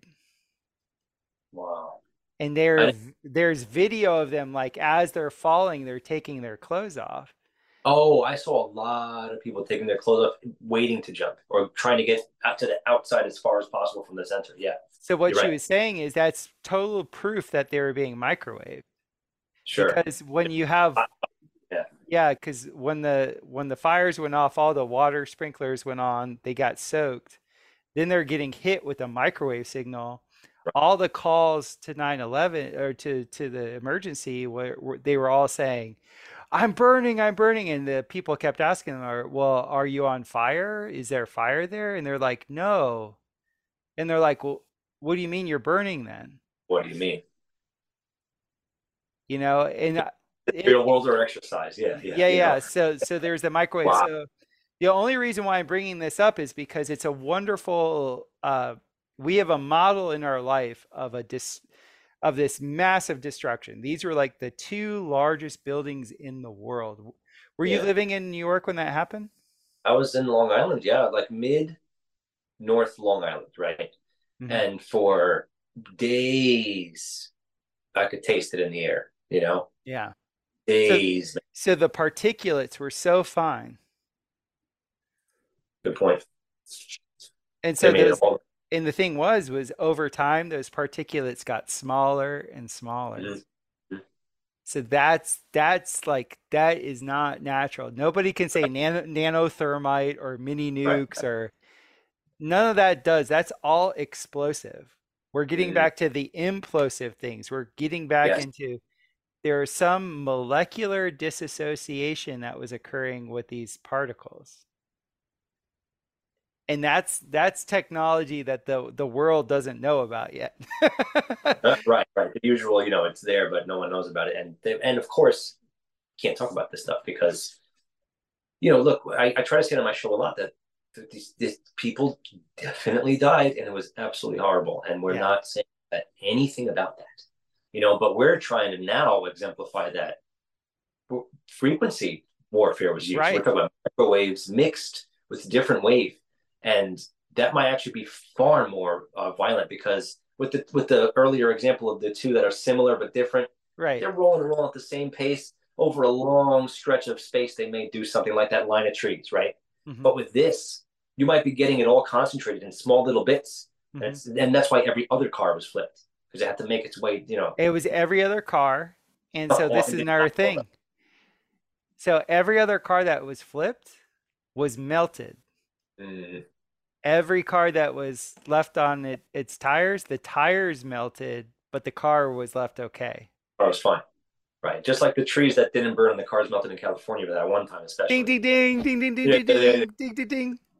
And they changed out all Ta-da! the, didn't they change out all the smart meters or that neighborhood? Exactly, paradise. I just did an Yeah. interview with Cal Washington, and we were talking offline about the smart meters and what they are and stuff. And it's just like, so Microwave. why are they destructive? It's not just that it's a microwave frequency, Right. because microwave by itself isn't what's so harmful. What's harmful is what we're talking about is when you have this Venn diagram, when you have an overlapping, the weaponization of this stuff is they know that nothing is isolated. Right. Right. It's not just the fact that you have a smart meter. It's the fact that you got, how many cell phones in your household. Yeah. And the TVs and, whatever, the toaster. Yeah, yeah. And All- then that all- the electricity that's coming through these old lines is dirty and all the rest of it. Yeah. Yeah, so you can't take anything in isolation. Good But point. it's really kind of wonderful because we started off talking about we got Pavarotti, we got Yeah. Whitney, we got like this constructive resonance that just the heart opens. You become a poet, you feel close to your creator, and then you have this destructive interference with like crazy potency. But Yeah. it almost seems like all the destructive interference comes from like some sort of synthetic Yeah. creation. You know what I'm saying? Right. Yeah. Yeah. Definitely. I do. Like, But cause but nature is being used and manipulated. It's not, and it's immutable laws, but maybe it is. Maybe they just have a way of kind of twisting it for their benefit. well, the earthquake thing is really crazy. Have you ever seen an earthquake roll through the landscape? No, absolutely not. It's I've never wild. been around one really. Yeah, because you have different types of earthquakes. You have an earthquake where the land goes just like this, Right. like it's lateral, and then you have the vertical earthquakes where the land will actually roll. Oh, that must be like the bridge with the frequency wave. Similar thing. It's nuts. Holy. In Costa Rica, I got the chance to experience both. Oh, I've never. It's not that fun, but it's kind of cool though. It's like mind stopping when it's happening. There's not like much you can do. You're just kind of like j- j- Am I just gonna make it? just observing. But this whole thing with actually watching that the land itself is, it's quote unquote solid. Yeah, right. Yeah. Yeah. Rock solid. Yeah. No, no, we No, live in a fluid medium. It that's right. Things seem solid, but they're fluid and gaseous most of the time. Yeah. Just look at fungus if you don't know, if you don't agree or on the fence about it. Just look how fungus behaves and the interweb of fungus. So I've been very amazed. I've been into vortex mathematics for a while, and the whole thing with 369. And you were going to Right. you brought up how the three, the triune, you could go towards the six, or you could go to the three, and then you could go back from the three to the sixth. Right. What's so special about the nine? You were going to talk about why the nine is when considering, musical theory, like what its special. Well, there's a few things actually, and it might be worth mentioning a few of it if there's still, because I got time if you do, man. I think that it's worth mentioning. The nature of the musical scale that we use is that you get up to the seventh note, the final note, and we call this the leading tone. Because when you get there, if you stop, it really feels like you have to finally make it to the octave again, right? So it has this approach, this sense of it's dissonance. You're hearing dissonance. Do what it wants to do, you know?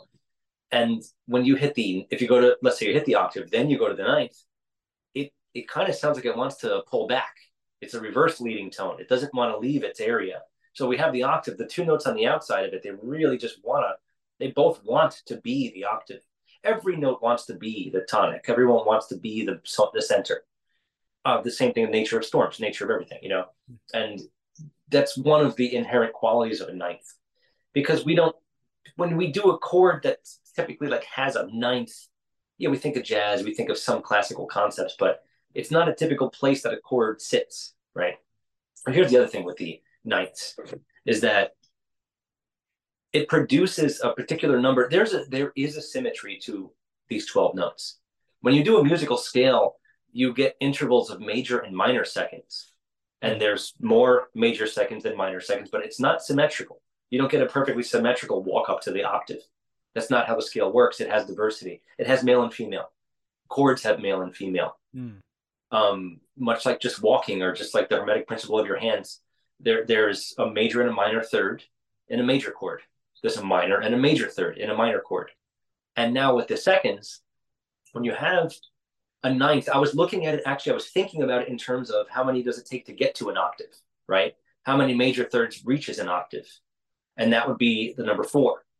How many minor sixths does it take to reach a few octaves above? It also takes 4. They do the same thing. When you get a ninth, if you do 6 ninths, you reach an octave. And that's but that's many octaves away. So the power of this, he was talking about going the ninth octave to find something important, to find something pretty powerful with certain elements. Keely, I mean, the ninth can reach, every interval goes back to an octave eventually over a period of time. But most instruments don't have the range to even produce it. And most humans can't do it either. So you do need some kind of machine tool to make it happen often. You really do. There's ways to manipulate instruments, but you don't get that it's not pure, it's not good. So the ninth as a major second, it's this number 6, and going up in that, it sounds very odd. It's a very odd sounding thing that doesn't sound like a scale, but it's perfectly symmetrical, right? The other thing to mention with ninths, because I don't know what he means, if he means major or minor ninths. As I had described earlier, there's 2 kinds of ninths. I don't know what he means. So the beauty of the minor ninth is that it's the very next note past the octave. Again, a white and a black piano key touching. So we're back to that B flat B thing where they're very similar, right? It takes 12. It takes 12 minor ninths to get back to an octave. And that is, 11 octaves away from the original octave. It's a really far away thing. So I'm starting to think, based on what you just said, since it's we're talking about a ridiculous, you wouldn't hear it. You can't hear it. No one can hear that range. It's really, I don't think so. Some other part of us can. Not what we use to hear the music that we know and what we understand to hear now. There's no way we can hear it the way we normally do. Perhaps the microwave solved this. Maybe they're placing exactly 9 microwave permutations inside of the other wave. Maybe they found a way to manipulate it so it's not this unrecognizable, unmanipulatable thing. Maybe they've actually worked out a system, and that might be math. I don't know. I don't think it's just math, but perhaps the microwave can get inside of the waveform 9 times, and maybe they can reach or manipulate the overtones to reach that 9th octave or 10th octave, whatever. And maybe that's where the destructive force comes in. Maybe the microwaves actually assist the other one, and so maybe that's why they hit the storm, the hurricane. We've just scratched the surface. I want to get into this last thing before we cut out. Sure. So whenever you talk about 3-6-9, my mind goes to Tesla and Right. Keeley and all the Rodin vortex mathematics. And so when you start getting into over unity devices, there's a principle where they talk about you don't want necessarily you don't want frequency within your circuits. What you want is oscillation. Right. Right. So the difference between a frequency and an oscillation in an electrical circuit is you achieve oscillation by turning the power on, off, on, off, on, off.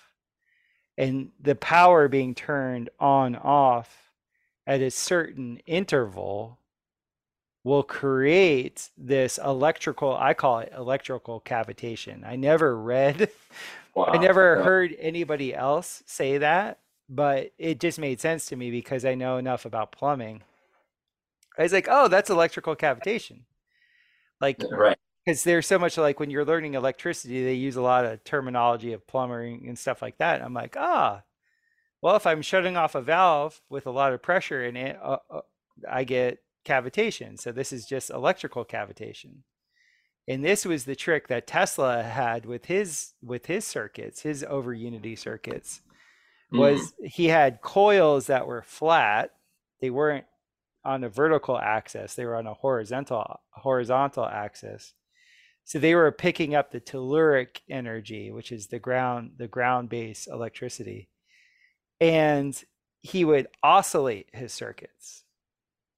So that means there wasn't a frequency generator. There wasn't like I don't even know what the part of the circuit would be called that's creating the frequency. Right. But Yeah. it was literally an on off, and when the on off the on and the off would occur, he would create a spark gap. Mm. And he was like, nature abhors a vacuum. On off, on off, on off. You have all the ground potential because the coil matches the shape of the plane of existence that we live on. Right. Right. Ta-da! Yeah. Imagine that. Why all this antiquitech have domes and pancake coils? I know. I wonder. It's a very good point. Hey, just say, biomimicry. Hey, ayo, a little biomimicry here.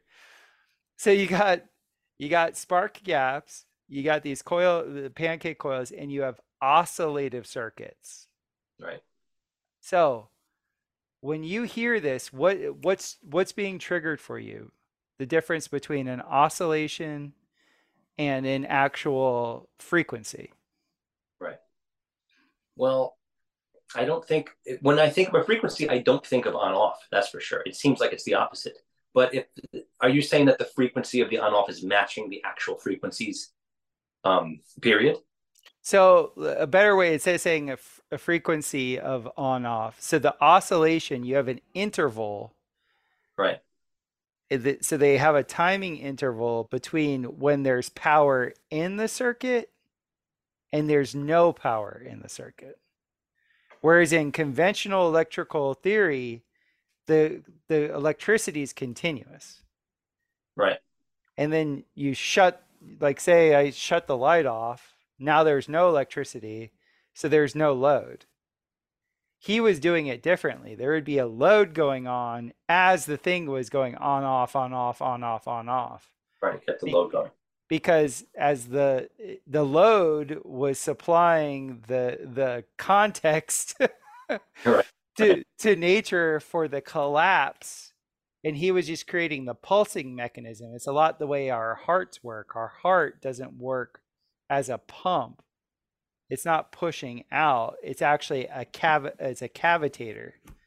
It Right. sucks in. And it sucks in from the difference between the electrical potential of our extremities relative to our core body temperature of 98.6. That's a ton of electricity. And plus, we're always moving through an electrical field and absorbing it. So we're always taking in electricity, and the cavitation pump is doing its thing. It would be impossible if the heart was a pump, as they said it. There wouldn't be enough energy in like, a whole city to run one heart. Sure. And you said the engine was running at 40 times capacity with the Orgon. Same thing. It's 40x. Oh, 40x. Jeez. No, that's crazy, man. Well, what do I think of? What I'm really thinking of, and it's just what's on top of my head is that the on-off thing, musically speaking, if we were to, put it in these terms, is that the tonic, or if you're in C major, the note C, that's what we call the point of rest, literally called the point of rest. So that's the off, right? Every other note, any other note you choose spirals around it and just wants to go back home again. So it sounds like you're leaving and coming back to the tonic very often, which is something that you can do. It has a certain effect. Yodelers do it as well, by the way. They hold a pitch and they kind of hit the higher note and they come back to that one pitch again. It's kind of like it's possibly a thing. I don't know if that helps us really think of anything though. I keep picturing synapses, of course, but I don't know if that's even a factor in it. It's more about the. But I'm really curious how the on-off is producing the energy.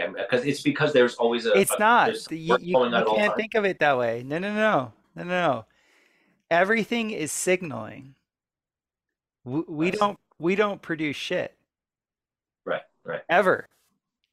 We think, oh, a locomotion, I'm doing this. Right. We're being provided the energy at all times. That's all these masters like Keeley and Tesla and Ed Skila, like all these people that did these things that we can't explain.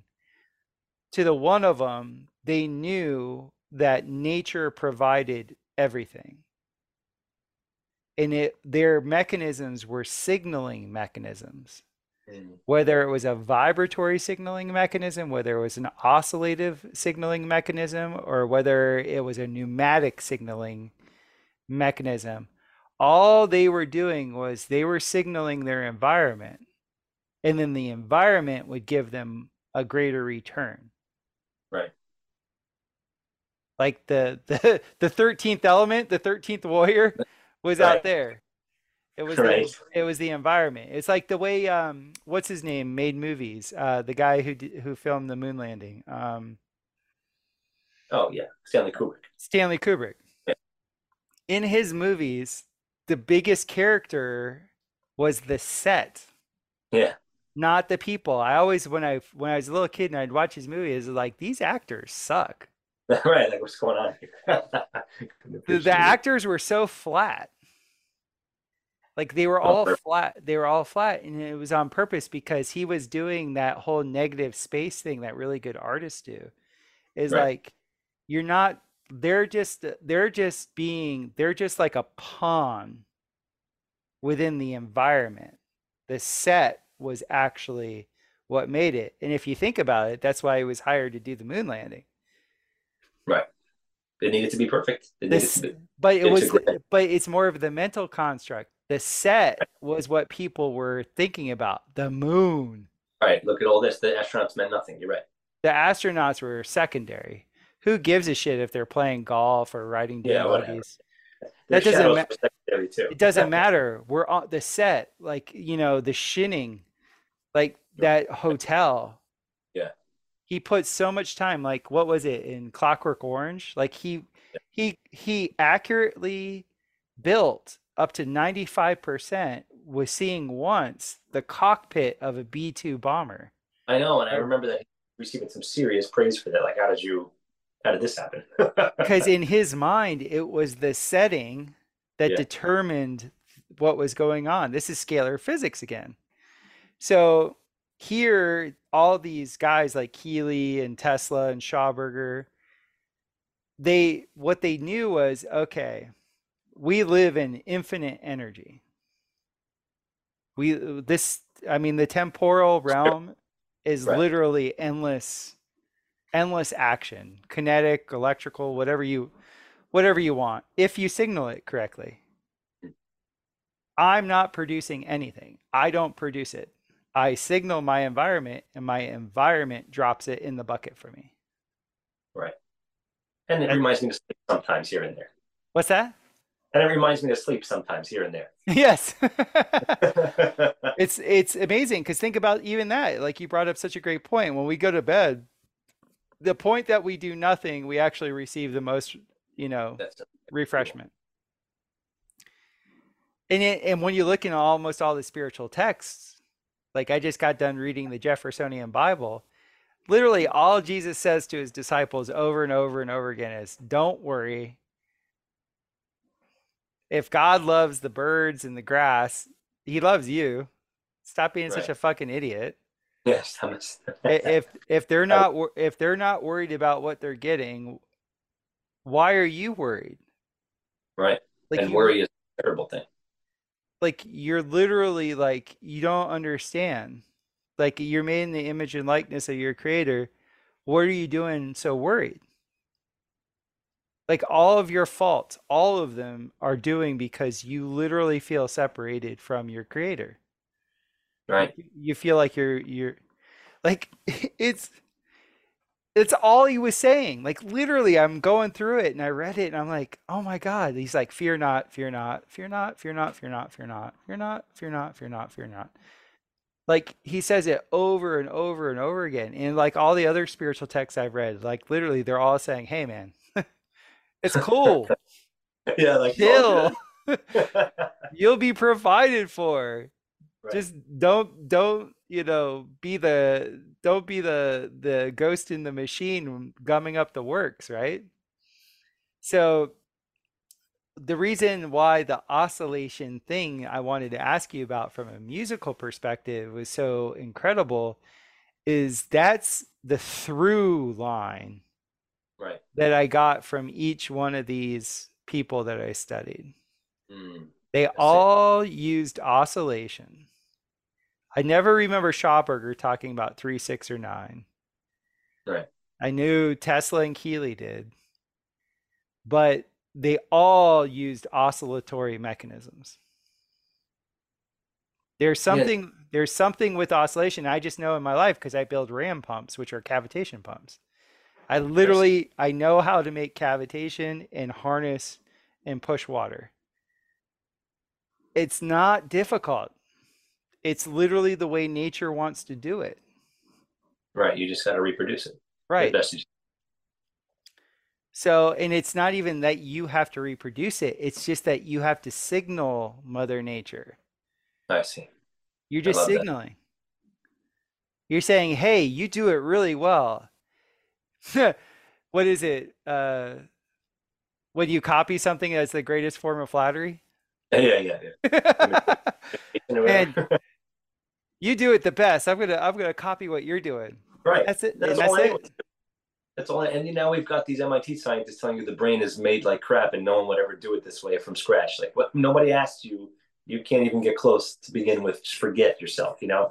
And I actually was thinking of one more thing. Actually, now that you mentioned this on-off thing and the dissipating hurricane, actually, there is a musical concept, and it is a frequency thing, technically speaking. It's kind of like a reverse harmony. I don't know. I don't even know what it is. I have information on it in a book that I haven't read in 20 years. It's called a wolf tone. I don't know if you heard of this concept, No. but it plagues certain violin, cello players and viola players, and I guess upright bass players too, where a very, very, very precise spot bowed a certain way will actually produce absolutely no sound whatsoever because the bridge that holds the strings takes the vibration and then it puts it on the top of the body, which is called the plate, and that's the resonating plate there. And there's some kind of, I don't know what to call it actually. Maybe it's something to do with something you were discussing with the water. Mhm. It actually completely dissipates any audible sound whatsoever. Immediately, you get nothing. And Is that I, common? it's a problem that people have often enough where they have these little like wolf tone things you put on your instrument just to maybe just change the vibration enough so it doesn't happen anymore. You put it on the bridge maybe, and it just kind of alters the way the plate vibrates when you play on it, just Mhm. for that one little tiny spot in the fingerboard. So it's common enough to have remedies, but a real problematic one is probably not even possible to get rid of. And I don't remember enough about it. If I'm thinking about it now, that might be a way to you can just mute the hurricane, so to speak, to literally just dissipate it.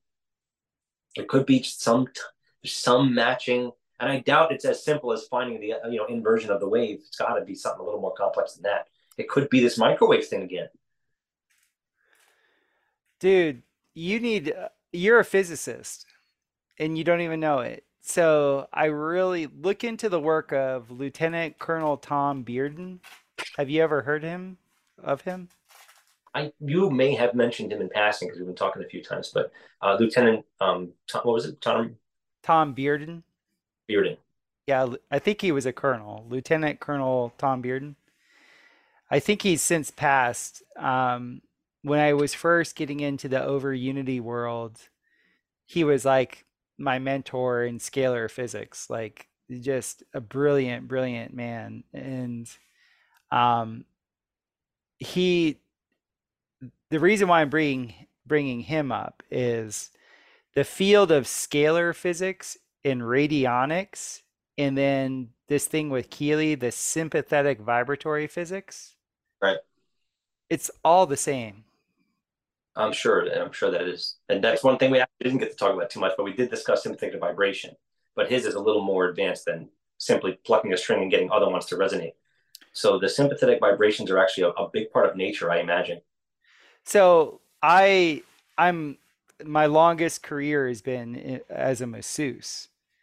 So when I work on bodies, I'm not musically gifted at all, but I can feel vibrations and tones in bodies Right. very, very well.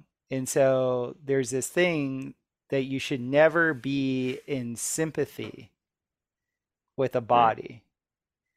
Like if you as somebody, if you're touching somebody that's like not your, the love of your Mhm. life, Right. um, and you go into sympathy with them, there's immediate transference. I see. Whereas if you have an empathetic touch where you can feel what they're going through, but it doesn't overtake, you're not internalizing it. Right. You know, my main mentor in this, he taught me to put on like surrogate hands, like, Right. Right.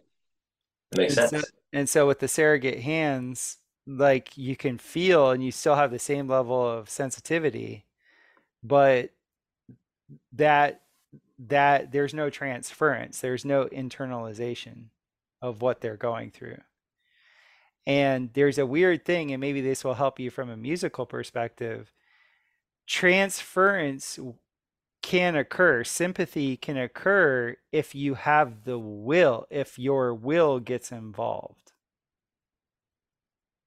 So let's say I have an egoic reaction to something that's going on in somebody, and my ego goes, "Oh, I want them to get better." Mm. Like I'm having so many different value judgments at that point that I'm not being objective. Sure. I'm not actually just being with what is and observing what is. Yeah, you're all tangled up in your own thoughts at that Right. point. I'm like, you know, hero or whatever, or maybe their intention, their projection, who knows? There's so many of those things that you're just like clearing, whatever. But when you're in empathy, you can feel it and be neutral. When you're in sympathy, there is no neutrality. I see. That's the That makes easiest that's the easiest way I can say it. So maybe no, somehow. I love that. 'Cause I have that problem. I can be very.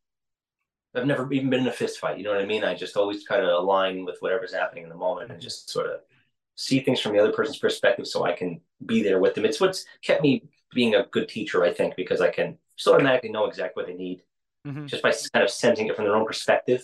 But I've had Eileen McCusick's tuning forks for about 2, maybe even a little longer years now, and I haven't had a ton of work with them, but working on my wife, working on some friends, when they tell me what they're looking to do with them, I don't know, it affects everything, and I'm in there, and Mhm. I'm not just letting it happen. It's a similar concept as I'm kind of waving through their biofield. Just Yeah. same idea, but overall in the scope of it. But I am not touching them with my own hands, so that must be a whole different thing. Well, there's also a thing with remote viewing that the only way remote viewing is really effective is if there's two, Mm, and the spotter, the person that's giving the coordinates, yeah, You have a person that gives the coordinates, and then you have a person that travels to the coordinates. So there's neutrality. I did not know that actually. I've never heard of that. Yeah, yeah. Well, from a military grade perspective, like Yeah, from the stuff that they could actually get usable intelligence from. They right. found people could travel solo, but then they would be in sympathy. That And makes sense. and Yeah. then the intelligence that they would bring back wouldn't be as accurate. Mm, So what they found was is that they always would have the one person, they always worked in twos. right. There were two or more gathered in my name. They would always work in twos, and whoever the spotter was, whoever was actually the coordinate person, never shared any pertinent information. Right. They would have the coordinate, they would both go into an isolated area. The coordinate person would give the coordinate, and the other person would just travel. Wow. And their directions were literally like, the second you feel like you're involved, come back, I see. because that's sympathy. I'm involved, me. Now there's a sympathetic resonance that occurs, and then the distortion occurs. Plus, I Well, think it's the thing. Plus, I think with sympathy, then in those realms, you are seen. Right. When you're neutral, you're not seen, so you're Right. protected. You sort of have Yeah. you have a cloak. But the second you get involved and your willpower and all this other stuff comes in, so I wonder what that equates to from a musical perspective. Well, it simply is a sympathetic vibration, you know. The it's not seen until you pluck the correct note to resonate with it, you know. And then the sympathetic strings, let's say on a sitar, they resonate with their own full chord, even if that chord doesn't necessarily perfectly relate to the note that you're playing. They're technically seen as soon as you play a note that the note is saying me, and then the everything just reveals itself immediately. Hmm. And it really doesn't do it if it's not the correct note. So you can technically hide in between the cracks of the notes that you're expecting to hear from that tonal center. Hmm. And that can be your way of, you know, keeping yourself neutral, staying outside of it, possibly. That's awesome. Well, Yeah. So with that, I think we should wrap it up, my friend. okay. No, that sounds Can you please tell everybody where they can find you and what you're working on and all that good stuff? Oh, thank you for the opportunity. I'm sure you have the best fans in the world, man. And I appreciate being on here big time. I'm on YouTube, of course, but whatever, that'll just happen. It'll go away when it goes away. I'm just using it as I can for now. Third Yes. Eye Edify podcast. I'm on Rockfin now also. You can see me there. I'd love it. If you have Rockfin and you're still using YouTube, just do the Rockfin thing. I'm on Patreon too. If you have an inkling to support me, I would appreciate it very much. But I'm doing it out of pure passion. There's no there's no no need to worry about me, man. I just want to share the message of truth as much as I possibly can. And I'm just honored to be surrounded by the people that I am and being taken into the community so well. And it's been a great time so far, it really is. And the exciting thing that I've got coming up is I'm going to be interviewing my wife, who is currently training to be a midwife. And I think it's going to be a Wonderful. yeah, I know. I think it's going to be a very exciting thing. And I'm just so happy for her because this is what she was absolutely meant to do in a very storybook kind of way. This is what she's always meant to be. And it's going to be really something. And I wonder how it's going to go because she's like almost anxious about it, but I think it's going to be really cool. And I think it's going to make for a really good episode, a very enlightening episode as well. So I'm really looking. Oh, I would love to talk to her. I've had the pleasure of being at 6 home births, Wow. and I've worked on tons of women that had just given birth and a bunch of pregnant women. And I trained in polarity therapy to work on women to after birth to get their hips, Uh, positioned correctly again. And so I just that whole field, just the magic in we're talking about love and over unity. I mean, there yeah. it is. Yeah. There it is right there. Oh yeah, that's 100%, man. Yeah. Oh, she would. She's really on. She's really in the info now. She's really getting to that point where she's getting herself to be feeling confident, even though she already had it. she's been a doula for a while now. Yeah. But now she's really escalating herself. She's really going up to the next level. And it's just, I'm just so, talk about love, I'm just so happy for her, man. And it's cool. So yeah, you guys should talk. I think it would be really awesome. Wonderful. Well, Mr. Mesa, it's been a blast, and this will be posted this upcoming Friday. I'll send you all the linkage, and of course, we'll continue our offline conversation as usual. Oh, absolutely. So thank you so much, my friend. Have a happy Valentine's Day. Thank you. You too. Thanks a lot. Thank you for listening to my interview with Jorge Mesa of Third Eye Edify. Check out his work on YouTube, the Third Eye Edify podcast. He is such a good dude. He has a lot of patience with me because I'm always sending him questions like, what about this? What about this? What about this? So we have a project, hopefully we have a project that could happen in Europe where I'll be building resonant structures. The gentleman that you hear in the bumper music for the podcast, Drew LaPlante, I ended up building him and his partner a dome sound studio in Costa Rica. On my BioCharisma page on Instagram, you can check that out. I have it's in the timeline. I don't know exactly where it is, but that structure is very unique in the sense that it, being a double convex structure, it isolates sound in a very specific way. I had gone to I guess it was the Capitol when I was like 10 or 12 years old. And they showed us the one little area, I forget which building it was in Washington, but where you stood on one side of the building and then you could hear exactly what people were saying like 50 feet away. And I thought that was so cool because of the reflection of the sound off of the dome. So hopefully if we get it, we'll be building resonant structures for people to heal. They'll be measuring bioresonance of human, actually the HRV, the heart rate variability of people relative to the bioresonance of plants that are inside these structures. That'll be kind of cool. I don't know who I'm having this upcoming week. I got a bunch of people in the queue. I just don't know who will be available for a good recording. I'm thinking of doing a pod vlog. Back in the day, I did like 6 or 7 pod vlogs. I was like, I like listening to my content, and I think I could do like a nice little review for people. I might just do that with my own content and make that a live stream so we can interact a little bit. I get great folks on the chat. If you listen to this, however you consume this media, we have a channel on Telegram. It's the BioCharisma podcast chat, so please join us there. We're incurring some costs. I had no idea with what things cost. I just kind of start things and then figure it out as I go.